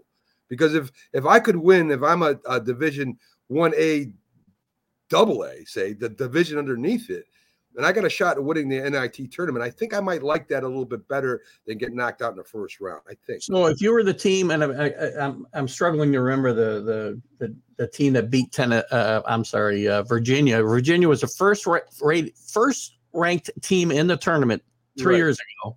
Right. And they got knocked out in the first round by the team that was rated last. Right. Now you're going to tell me that team that knocked off Virginia in the first round of the NCAA tournament would have preferred to go to the NIT and win? That wasn't the scenario I was presented. I was presented getting knocked out in the first round. So I'm not sure. I mean, I do understand what you're saying, Keith. I'm not disagreeing with you, but I think it has a lot to do with the school too. We have that problem with UConn. UConn went Division 1A, and they will never even sniff a top 10 ranking. I think that was the biggest mistake they ever made, because you have to pay a certain amount of money and have to pay these recruits a certain amount of money. And UConn is losing money in their football program, believe it or not. So there are schools out there that stretch themselves out to get to play with the big boys, but can't afford to. And I think that was the biggest mistake they ever made. I'd rather be in a championship at Division 1 AA than being, 1 in 10 every year in the Division 1. 1A. You know what I'm saying? I think it depends on the school too. That's all I'm saying. And I do agree with you with significance. I do. UConn was making progress. You're talking about the football team, I'm assuming, right? Yes, and they were making progress until the realignment in 2012, and the Big East had to break up. UConn was in a Fiesta Bowl and was ranked probably the last year, the year before the Big East had to break up. That was downfall. The first sign of the downfall of the UConn program. That was a bad move. And then they went out to the AAC, and it wasn't a good fit. And we know the story now. Jim Moore is a coach. They should have hired Deion last year. They could have got the number 1 recruit in the country this year. Right. And Pags even thought that. Yeah, they talked about that on the huddle. Deion Sanders is doing a tremendous job at Jackson State. You read my mind. I didn't even see that come up. You know what? Do I have an opinion of going there? I cannot believe when Florida State is getting out recruited by Deion Sanders at Jackson State. Things are upside down in the NFL or the NCAA, excuse me. And it's got to do with this NIL. That's how their kids getting paid money to go there. There's no doubt about it. It's not supposed to be used as a recruiting tool, but this is a perfect indication that it is being used as a recruiting tool, and it's going to cause problems down the line. And X factor. Keith, there's an X factor. The kid's a cornerback who has a great chance to maybe go to the NFL someday. And who better to mentor him than the greatest cornerback of all time, Deion Sanders? That's invaluable. That's good, but Deion Sanders isn't likely to be there for 4 years. He'll probably be gone next year. He may be the next head coach of Florida State. Who knows? Maybe. I mean, you can't tell. I think Deion Sanders, listen, the name alone, the prestige of Deion Sanders, a superstar, a heck of a salesman, a great talker. It doesn't surprise me he's out. Go ahead. Keith. It's a tremendous thing for the it's a shocking thing I've seen in college football this year. You can talk about Cincinnati making the Final Four. This to me is the most shocking thing I've seen in NCAA football, maybe forever, is Jackson State getting this number one recruit in the nation. Keith, Deion Sanders isn't going to leave so soon. His son is on the team. Could you imagine leaving while his son is on the team? Well, with the transfer portal, with the transfer portal, they can all go with them. So that's the truth. Everybody's a free agent now in college, players and coaches alike. That's true. It's handled professional, but it's not professional. Let's get into the Pats real quick. The Pats, they're very hot, of course. They're coming against a team, I think we've talked about this before, very much like the Pats, physical, good defense, good running game. The advantage the Colts have right now is at quarterback, and that's the advantage they have, and it's up to Belichick and the defense to stop Wentz and his throwing. Is this the chance where New England hits that bump on the road, Keith? Everybody does it. No, not too many teams, win so many games in a row and don't hit a bump. I think this is a spot where they might. Yeah, it's the perfect spot for a trap game, right? If we're going to use the terminology that they like to use in football, because you've come off a big win. Having an off week maybe eliminates that a little bit. The fact that Belichick's been able to get him refocused, give him a little time off, get him refocused on the big picture. But they're going to have a tough team. This is a really good team. It's a well-coached team, and very quietly. And if Pags is watching, I'm interested in his input here. Carson Wentz has had a pretty good year, very quietly in Indianapolis after kind of a rough start. And Jonathan Taylor is with Derrick Henry out for sure, is the best running back in the NFL. And this is going to be a tough task for the Patriots this week. I expect them to come away with a win only because, again, I don't see any reason to pick against them. It's a pretty even matchup. I think it might come down to, a big turnover somewhere late in the game. And I will take Bill Belichick over Frank Reich as much as I think he's done a good job. Frank Reich's a good coach. He is a good coach. He's certainly a good quarterback coach, and Wentz reuniting with him has been a really good. Really helped him out. Yeah, boost his career back to where it was. Sure has. I just think they might have the advantage of quarterback, and you guys have been red hot, and eventually, I mean, nobody goes undefeated unless you're the Miami Dolphins or the Cleveland Browns or the AFC. How's that? To be honest with you, losing a game here somewhere may not be the worst thing to happen. I agree. I worry about going into playoffs with 11 or 12 game winning streak. That's not the best thing. So I would too. You got to feel that pain every once in a while to keep you focused. And this may be the week it happens. And like you, I am surprised that Carson Wentz has rebounded. I think it's 22 touchdowns and 5 interceptions. He's really playing real good ball. That's the Eagles. He really fell off the map there for a while. So even though I don't like the man that much and what he was before, maybe he has a rebirth and maybe he does what he was drafted to do. We'll find out. It's another pretty evenly matched, Mac. Yeah, I think so. I think they got the edge of quarterback, to be honest with you, Keith. Yeah, I really do. I mean, Mac Jones is not Carson Wentz even at 50% yet. He's not there yet. So we'll see what happens. I think it's going to be a good game. I wouldn't be surprised if the Patriots win. But I think this is a place where, like you said, if the Patriots do lose, they will. It won't hurt them that much. So I think it might even be a refocus thing. So and watch them go out and beat the Colts 30-3 or something ridiculous. So last time I had one of these conversations about the Colts, I think they won by about 40, and all of a sudden I was talking about deflated footballs, if I remember right. But, yeah, something like that was going on, Keith. I'm not sure exactly the whole story behind that. The truth is, I really don't want to talk about it. That's the truth. But anyway, Keith, thank you for coming in. We'll see you Sunday with the Patriots preview as we get down to Sunday and the nitty gritty of what you're going to preview with the Pats and how they are going to beat the Colts. Meanwhile, folks, I'll tell you what, I'll be able to have a great preview Sunday morning because the game will have been played Saturday night. So I'm going to be very. So I mean, if you're going to bet, watch Sunday's preview, and and we'll give you the answer before you put your bet down. So Keith, thanks for coming in, and thanks for the shot at the end there. I appreciate it. Have a great Friday, my friend. Get yourself in a T-shirt there, Jack. I don't even recognize you. Yeah. Have No, a I great week. agree. Yeah, I agree. He says, And don't Keith is showing his say that to him. Yankee bias today. Do you know how hard? Bias. You know how hard it was to get him in that shirt, Keith? Please don't tell him to do that. All right, Seriously, have a good one, Keith. I thought he was being inducted into another Hall of Fame when I saw him in a shirt. No, that will never happen, dress Keith. That will code. never Mac happen. believes in dress codes for teams and now believes in dress codes for shows. So look out, Keith. Exactly. So, Keith, you have a great one, and we'll see you Sunday, my friend. Have a good one. Bye-bye. All right, cool. Folks, we're going to take a quick time out, and we got the Philly sports guy, Jamie Pags himself, coming in, another partner of mine in crime. Love the guy, love having him on, and one of the best Phillies analysts, Philadelphia sports analysts, I should say, there is. He'll be on right after these breaks. Stick with us, folks.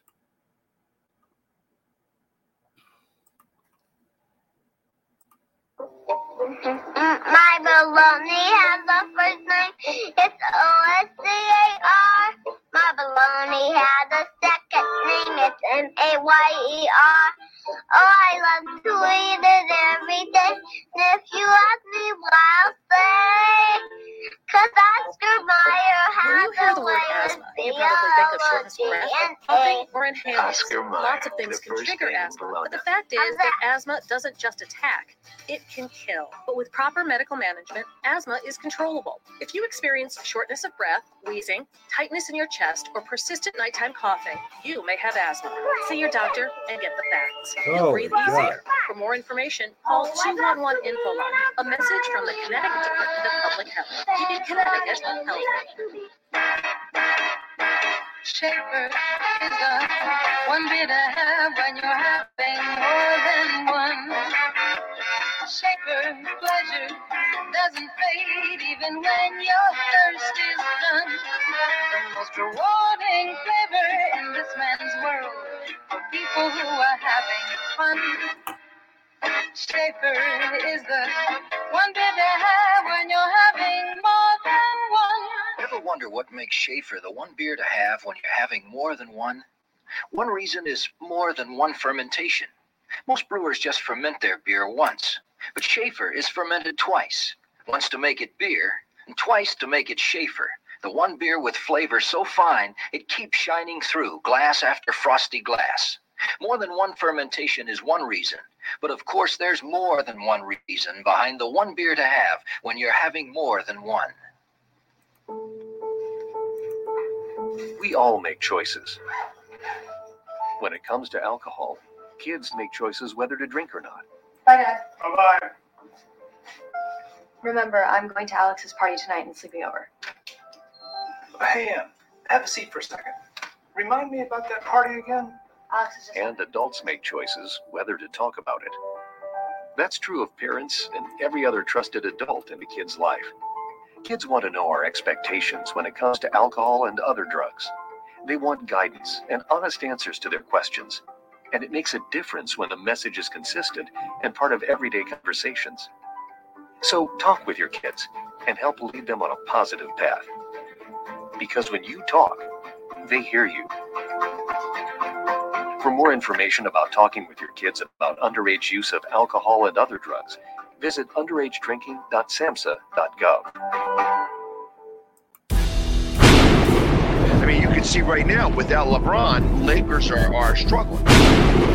Let me tell you about a team I hate, all right? I know the Dallas Cowboy fan is here, so I had to make sure he knew how much I hate this team. I'm ready. I've often said that the people who run baseball, they try very hard to ruin it. I'm from Brooklyn. I don't have a problem saying it to his face. Oh, I'm from Brooklyn. Hey, isn't he?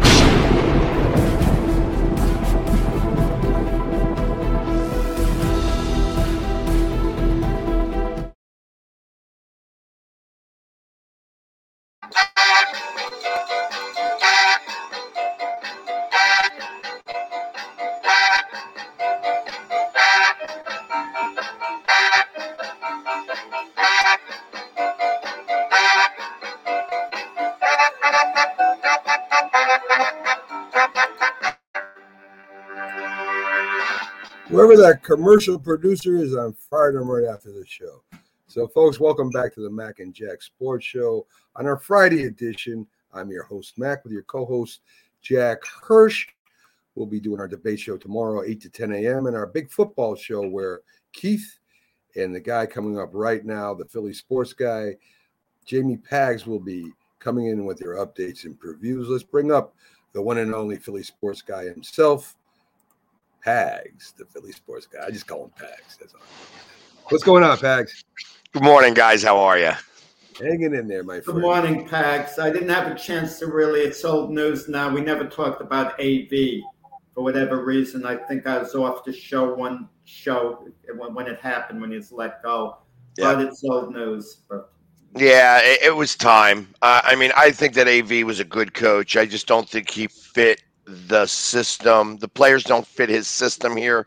And I think he started to lose the locker room some. And once that starts to happen and you're not playing well, you have to cut ties quickly. And they're just their penalty kill and their power play was horrendous, and it has been since they've gotten here. And I didn't think that they were just listening to him anymore, and they needed to make a change. Good morning, Chris. Good to have you aboard. Chris Pompey. I think he's still doing his podcast, right, Pags? Yeah, he's doing a lot of stuff up there. He seems to get these guests, from out of nowhere, and they these high profile guests. So he's doing great work up there. I know how he gets them. And, yeah, I know. Yeah. But he's going to have a great show, folks. So if you get a shot, go over to the site. Chris Pompey runs it. He does a great job with his podcast. So a little shout out to Chris there and the work he does up there out of Canada. Pags, let's get to it. Let's get the Canadians beat the Flyers. The Canadians playing terrible hockey. The Flyers still they're 8 points behind the Penguins for the fourth place spot last time I checked. So they're still in it. It's just a matter of them making a run. Do they have the guns to make the run this year? That's a tough question to ask. I'd love to say that they do. I'll be honest. I think it's time to really make some changes on this team. That Giroux is in definitely the last year of his contract. My expectation is that he will get re-signed again by the Flyers. I think he's going to be a Flyer for life. However, I would give him the opportunity to possibly play for a contending team this season. And possibly get something to fill up the coffers in the back end, just because I feel that the Flyers are not really a playoff team or somebody who could actually make a run even to the Stanley Cup. So I think that some of the players on this team, it's time for them to go. JVR is just not producing. Travis Konechny, who's one of my favorite players on the team, just can't seem to find the puck, put the puck in the net. And it's just when you start having those types of problems that you just need to be able to make a change. And I think that it's time that some of these players go and thrive with other teams, that they need a little bit of a rebirth. And I think the Flyers need an absolute rebirth as well. It's, of course they lost 10 games in a row. They did win 3 in a row. Then they go down, and then they go to Montreal, which, and again, Montreal had an empty stadium. And I tell you, I think that, going to every home Flyers game, when there's energy in the building, the Flyers play better. When there's no energy in the building, I think the Flyers also feed into that too. And it probably playing in front of no fans whatsoever helped Montreal. Yeah, I know Montreal's having a lot of problems. They got rid of some of their big players from last year, and it's really showing this year on them. I don't think the Flyers would make noise if they get in the playoffs. I still ain't counting them out. The season's still gettable, and I still think they have an opportunity to get fourth place. Not a good one, but they do. And as you said, I don't think they're going to run to the Stanley Cup. There's a couple of wild card slots, so you never know. And once you get in the playoffs, everyone has a clean slate. I don't mean just officially. Anyone could beat anyone. Look, the Canadians were 4th seed and they went to the finals. So anything could happen at that point. I mean, maybe Carter Hart catches fire and becomes, they can't get the puck by him. Anything could happen. Well, and that's really the only saving grace that there is that a hot goaltender in the playoffs is better than a hot team. Yeah. So you could have a guy hitting 2 and 3 points a night, and he goes up against a hot goaltender, and that's just going to fall apart. So realistically, a good goaltender is better than a great goal scorer in the playoffs. Yeah. I mean, but if you look at the real good teams, Tampa Bay's and the Panthers and stuff, I mean it's those teams are going to be there in the end, no matter what. I mean, I know Tampa Bay's guys still. I mean, they just went on a hell of a run, and they're right back in the thick of things. And Tampa Bay, it doesn't matter how Tampa Bay plays in the regular season. The Stanley Cup is still going to go through Tampa. That is the best team by far in the NHL, and it doesn't matter. It doesn't matter. You got to be able to keep up with their speed. You got to be, you got to get the body on them. You have to wear them down in a way. So you got to be checking them all the time. And it's hard to check them when you got to try to catch them. Yeah. And that's the difference. It's just that they are just so fast. And Boston, I would say Boston probably has one of the better chances of doing that. And I think that in terms of the size, I think that Washington has a really good chance of that as well.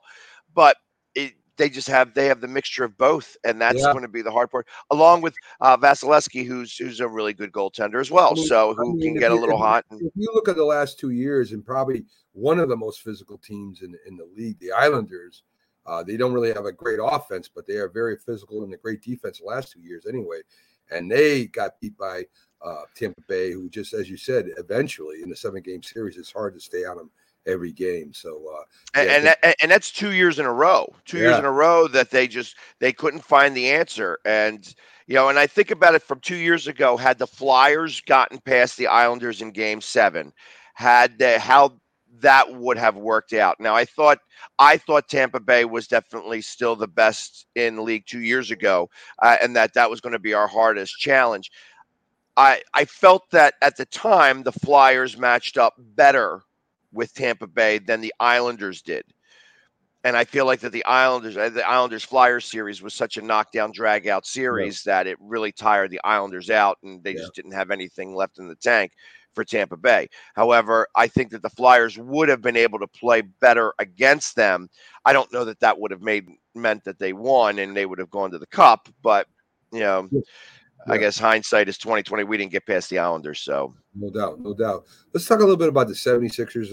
Very little bit. You're 500. You're still only 8.5 games behind the Nets. I mean, it's not like you guys are out of reach yet. It's still relatively early. You still have to find some kind of chemistry to get that team back to where it was. I don't know if that's going to happen this year, Pags. It doesn't look good. Let's put it that way. I mean, I'm not saying they won't make the playoffs. But even if they get in, they really don't have the chemistry that they had over the last couple of years. Even when Simmons was playing good, they seem to be missing a little something, and now it seems like they're missing a little bit more of something. I agree. I feel that there is. I mean, COVID is running rampant right now and throughout all of sports. So it's not. You can't blame that, especially since the Nets had barely 8 players to be able to play yesterday. And in fact, the Sixers were favored in that game and of course lost. And then they were favored against the Heat, who came here with literally one starter, I think it was, that they had. And, Kyle Lowry, and that was it, and everybody else was definitely bench players. And you were playing with like the 15th guy off the bench, and they still, they spanked the Sixers. So there's something else that's going on here, I think. And, I thought initially that the Sixers were kind of in, the humdrum of the midseason. It's just like, all right, we just got to play some of these games and we'll kick it back into gear once we get closer to the All-Star break. I'm beginning to feel like now that there needs to be a shakeup. The same type of situation. There's got to be a shakeup. I know that there is no pressure at all to try to trade Simmons or to try to change this team at all. And because there's no pressure, they're just taking their time. And I think that's a problem. I feel like that Morey's got to be a little bit more proactive here, and that he's got to start to push the envelope. I heard you guys talking about how the Knicks were doing in such bad shape. I don't put it past the Sixers now on possibly trading in division. I think that everything's on the table. I don't think that you can say, oh, well, I can't trade him to New York because we got to be afraid of what he might do up there. I think that you have to have your plate open completely so that you can see any possible thing that's going to improve this team. And if it means that you're trading with somebody who is in your division, then you got to do it. And you can't really worry about, well, what's he going to do up there? If you were worried about what he's going to do up there, then you just have him on the court now. Tobias Harris for Julius Randle, if that was proposed. Would you jump on that if you were the Sixers? Why would we give up Julius Randle? Well, the way he's been playing lately is. I would actually, and I feel like that would be. I think that's a little bit of a better trade for the Sixers. You probably have to throw in a second-round pick in the middle of that as well somewhere. But I think I would absolutely do that trade. I think it's time for Tobias to move forward or move on. So with the I think he's a good player, but I probably wouldn't do it if I were the Knicks. Let me just say.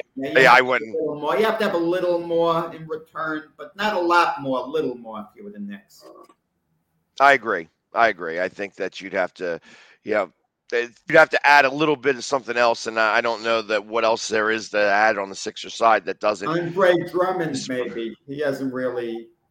I mean, no. See, you got to keep Drummond because he's the guy who plays when Embiid is out, so you can't be able to give him up. Well, Julius Randle could fill in for Embiid when he's out. Anyway, I don't think that's going to happen. I think Simmons. I don't know what you guys are going to. I don't think anybody wants Simmons right now because of what he's done in Philadelphia. That's the conundrum you guys are in right now. So, we'll see. I think as teams start to get a little bit more desperate, again, we're not at Christmas yet. So they did pass December 15th. So now that some of these contracts, some of these free agent contracts that were done are now able to, move forward and be able to get traded out and stuff. So I think it's possible. Yeah, there's a possibility. There is a possibility, Bags, definitely. But I think that there's like a team like with the Pelicans, somebody like that who's got Zion over there, who they've got some pieces, but they don't, Zion's hurt and whatever. I think that they may be more apt to make a splash and give up some of the stuff that they need for Simmons. Maybe that's what I'm thinking of because they need something to be able to entice the crowd. Maybe so. Maybe Zion and maybe him and Simmons could play well together. Who knows? Right. Let's get to the Eagles. Big game for you guys. Washington for second place here. Washington's a big underdog. They're, I think, 9.5 points against the Eagles. I don't think it's going to be that much of a difference. I mean, I think Washington is going to be in the game till the end with you guys. And of course you got the Hurts. Whether is Hurt or is Minshew going to play or there's a lot of questions here with the Eagles. What do you think, Pags? Do you think Eagles win this game, and if they do, by how much? We'll talk again Sunday, but I want you to come on. I think that Washington is really racked by COVID right now, and it's interesting how the NFL is approaching these COVID-strapped teams. It was the reason why they went to 15 guys on the practice squad. And right now, I think Washington is at the threshold of 14 guys that are out with COVID. And it's going to be interesting to see what happens when they go beyond that 15-guy mark, if they go beyond that 15-guy mark, or if some of these guys are going to come back. Because the one thing that you find out about the NFL is that, hey, when you go into COVID protocol, that doesn't necessarily mean you have COVID, but that you were in close proximity. So you don't know if these guys are actually sick. Could they play? Are they getting positive tests? Are they not getting positive tests? And I feel like that's why the number is so high. Going back specifically to the Eagles, I don't know that. I mean, I know that they are trying to do everything they can, or he's trying to do everything he can to play this Sunday. And I mean, Hurts. But I'm not sure. I was put him at about 70%. And I thought that if he's at 60%, he doesn't play. At 80%, he does play. Well, he's right in the middle of that. And where does that put him? And I feel that he's going to probably play. However, I don't know that it's the right thing to do, especially when you have somebody who's so strapped, like a team that's so strapped as Washington is with guys on COVID. I think the Eagles are afraid, just like everybody else, to throw Minshew back out there and Minshew have another good game. Yeah. That you start to create that quarterback controversy where you don't need one. Right. And I feel like that there's a thought process to that. I got to imagine that's on Hurts' mind a little bit because, he doesn't want to lose his spot for an injury. But if he's hurt, then can he really go out there and help his team? Well, I guess we're going to find out on Sunday. That's literally it's a game time decision. And I expect that he's going to play and that he's going to have probably a little bit of a limp. But even with that limp, I don't know if 75% Hurts is better than 100% Minshew. Yeah, I agree with that. If it's me, if Hurts is hurt and the predicament Washington is, I'm starting Minshew anyway.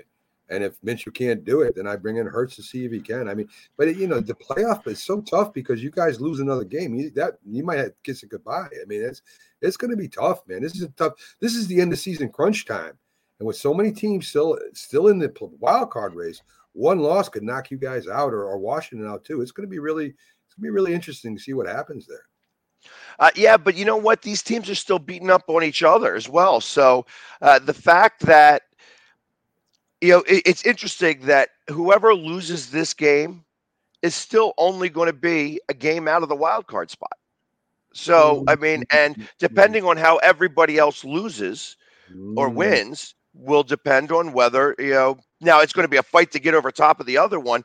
But, I mean, the Rams had a big win, and that was important. If the Rams lost another one, I was going to start to throw them in the wild card mix to fall out of the wild card. Now you got the Vikings and the 49ers above both of us NFC East teams, and that's it. Everybody else is still, below us in the grand scheme of things. At least I'm below the Eagles because we have the tiebreaker against Atlanta. We have the tiebreaker against the Saints. We have the tiebreaker against Carolina. It's just really the Vikings who we don't have it against and the 49ers who beat us. Yeah, so, well, the 49ers are above 500, and of course the Rams are the first wild card right now, followed by the 49ers, and then followed by the Redskins, and then you guys. So this is why it's a big game for you guys. If you guys lose to the Redskins, you're talking only a game back now, but you got the tiebreakers in Washington's hands, which that's why you guys got to win this. You guys got to win this game. You guys got to win this. I agree. We can't really afford to lose any game right now. Yeah, that's really the honest to God truth. We have to win. We have to win out if we want to make the playoffs. Yeah. And not that I think that we're going to go crazy in the playoffs. I just want them to have I want to have the experience of being in the playoffs. We got 3 first-round picks. It doesn't matter if one of our picks is number 19. Who cares? You know what I mean? Because realistically, if we are in the playoffs, the experience of these guys being in the playoffs is going to be invaluable in comparison to not being in the playoffs and having to watch it on TV.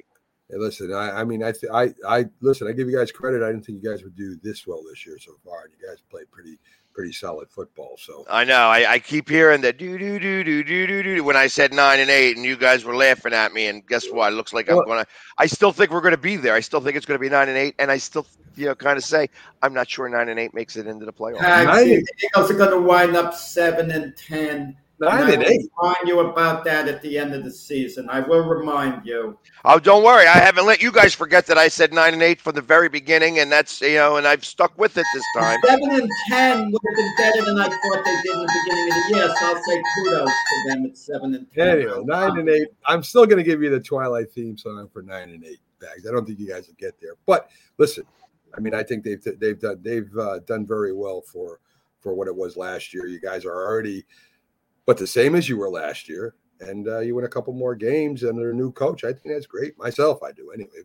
If you guys go 8-9, or you guys go even 7-10, I think with a new coach and Hurts being your starting quarterback, I think you guys did a great job. I really did.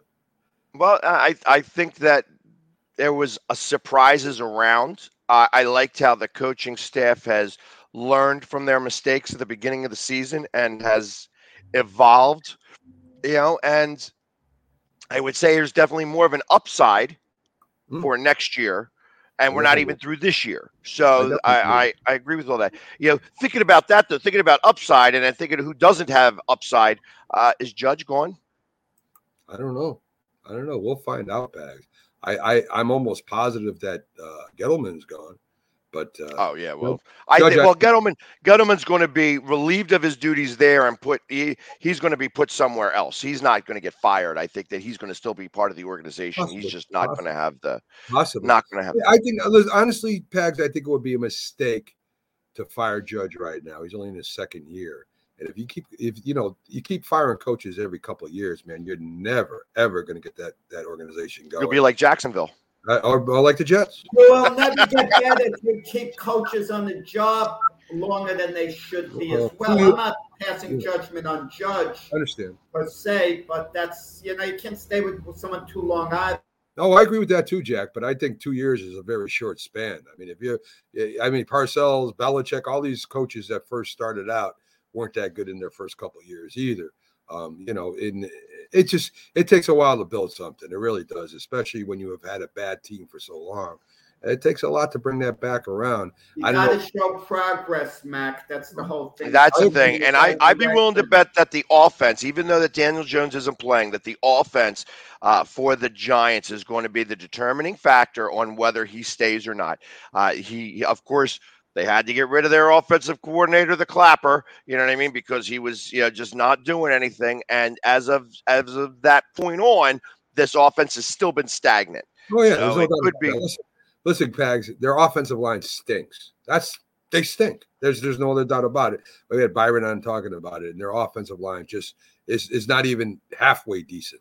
I mean, they can't run the ball, they can't throw the ball, you can't score points. It's ridiculous. And that's how championships are won. That's how the Eagles right now. That's how the Eagles are even doing anything right now, is because their offensive line is consistent and strong. And that's how you win some games. The offensive defensive line. That's how championships are won.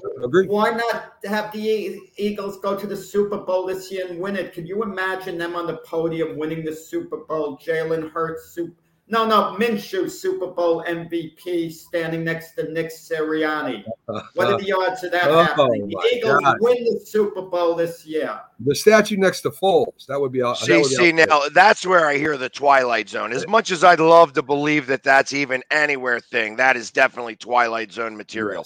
Yes. I don't. If everything Jack said that I thought was nuts, I played the Twilight Zone, the whole show would almost be just like that. So there you go. You got to figure out a way to be able to get a straitjacket on him that one time. Just a picture of a straitjacket. Then goes like, all right, there it is. I bet you didn't see the teddy bear bit, did you? You didn't see the Jack with the teddy bear. I'm gonna cut that, and I think I'm gonna. Didn't help against the Saints. Well, he was talking to Jim Jeffcoat through a teddy bear, which was very interesting. I don't know what happened there, but anyway, I might cut that video and put it out there. So, Pags, thanks for coming in. We'll see you Sunday, and we'll talk a little bit more about the football matchup. Have a great one. Have a great Friday night, my friend. All right, you guys do the same. Take care. All right, Pags. So there you go. There you go, folks. The Philly sports guy himself, Jamie Pags, who analyzes all Philly sports, and I don't think anybody does it better. So he's at every place. He knows the ins and outs of what's going on in Philly sports constantly. So, guys, we're coming to the end of the show. Tomorrow, again, we got our debate show. Dr. Paul Semendinger will be with us as me and Jack debate the hottest topics in sports.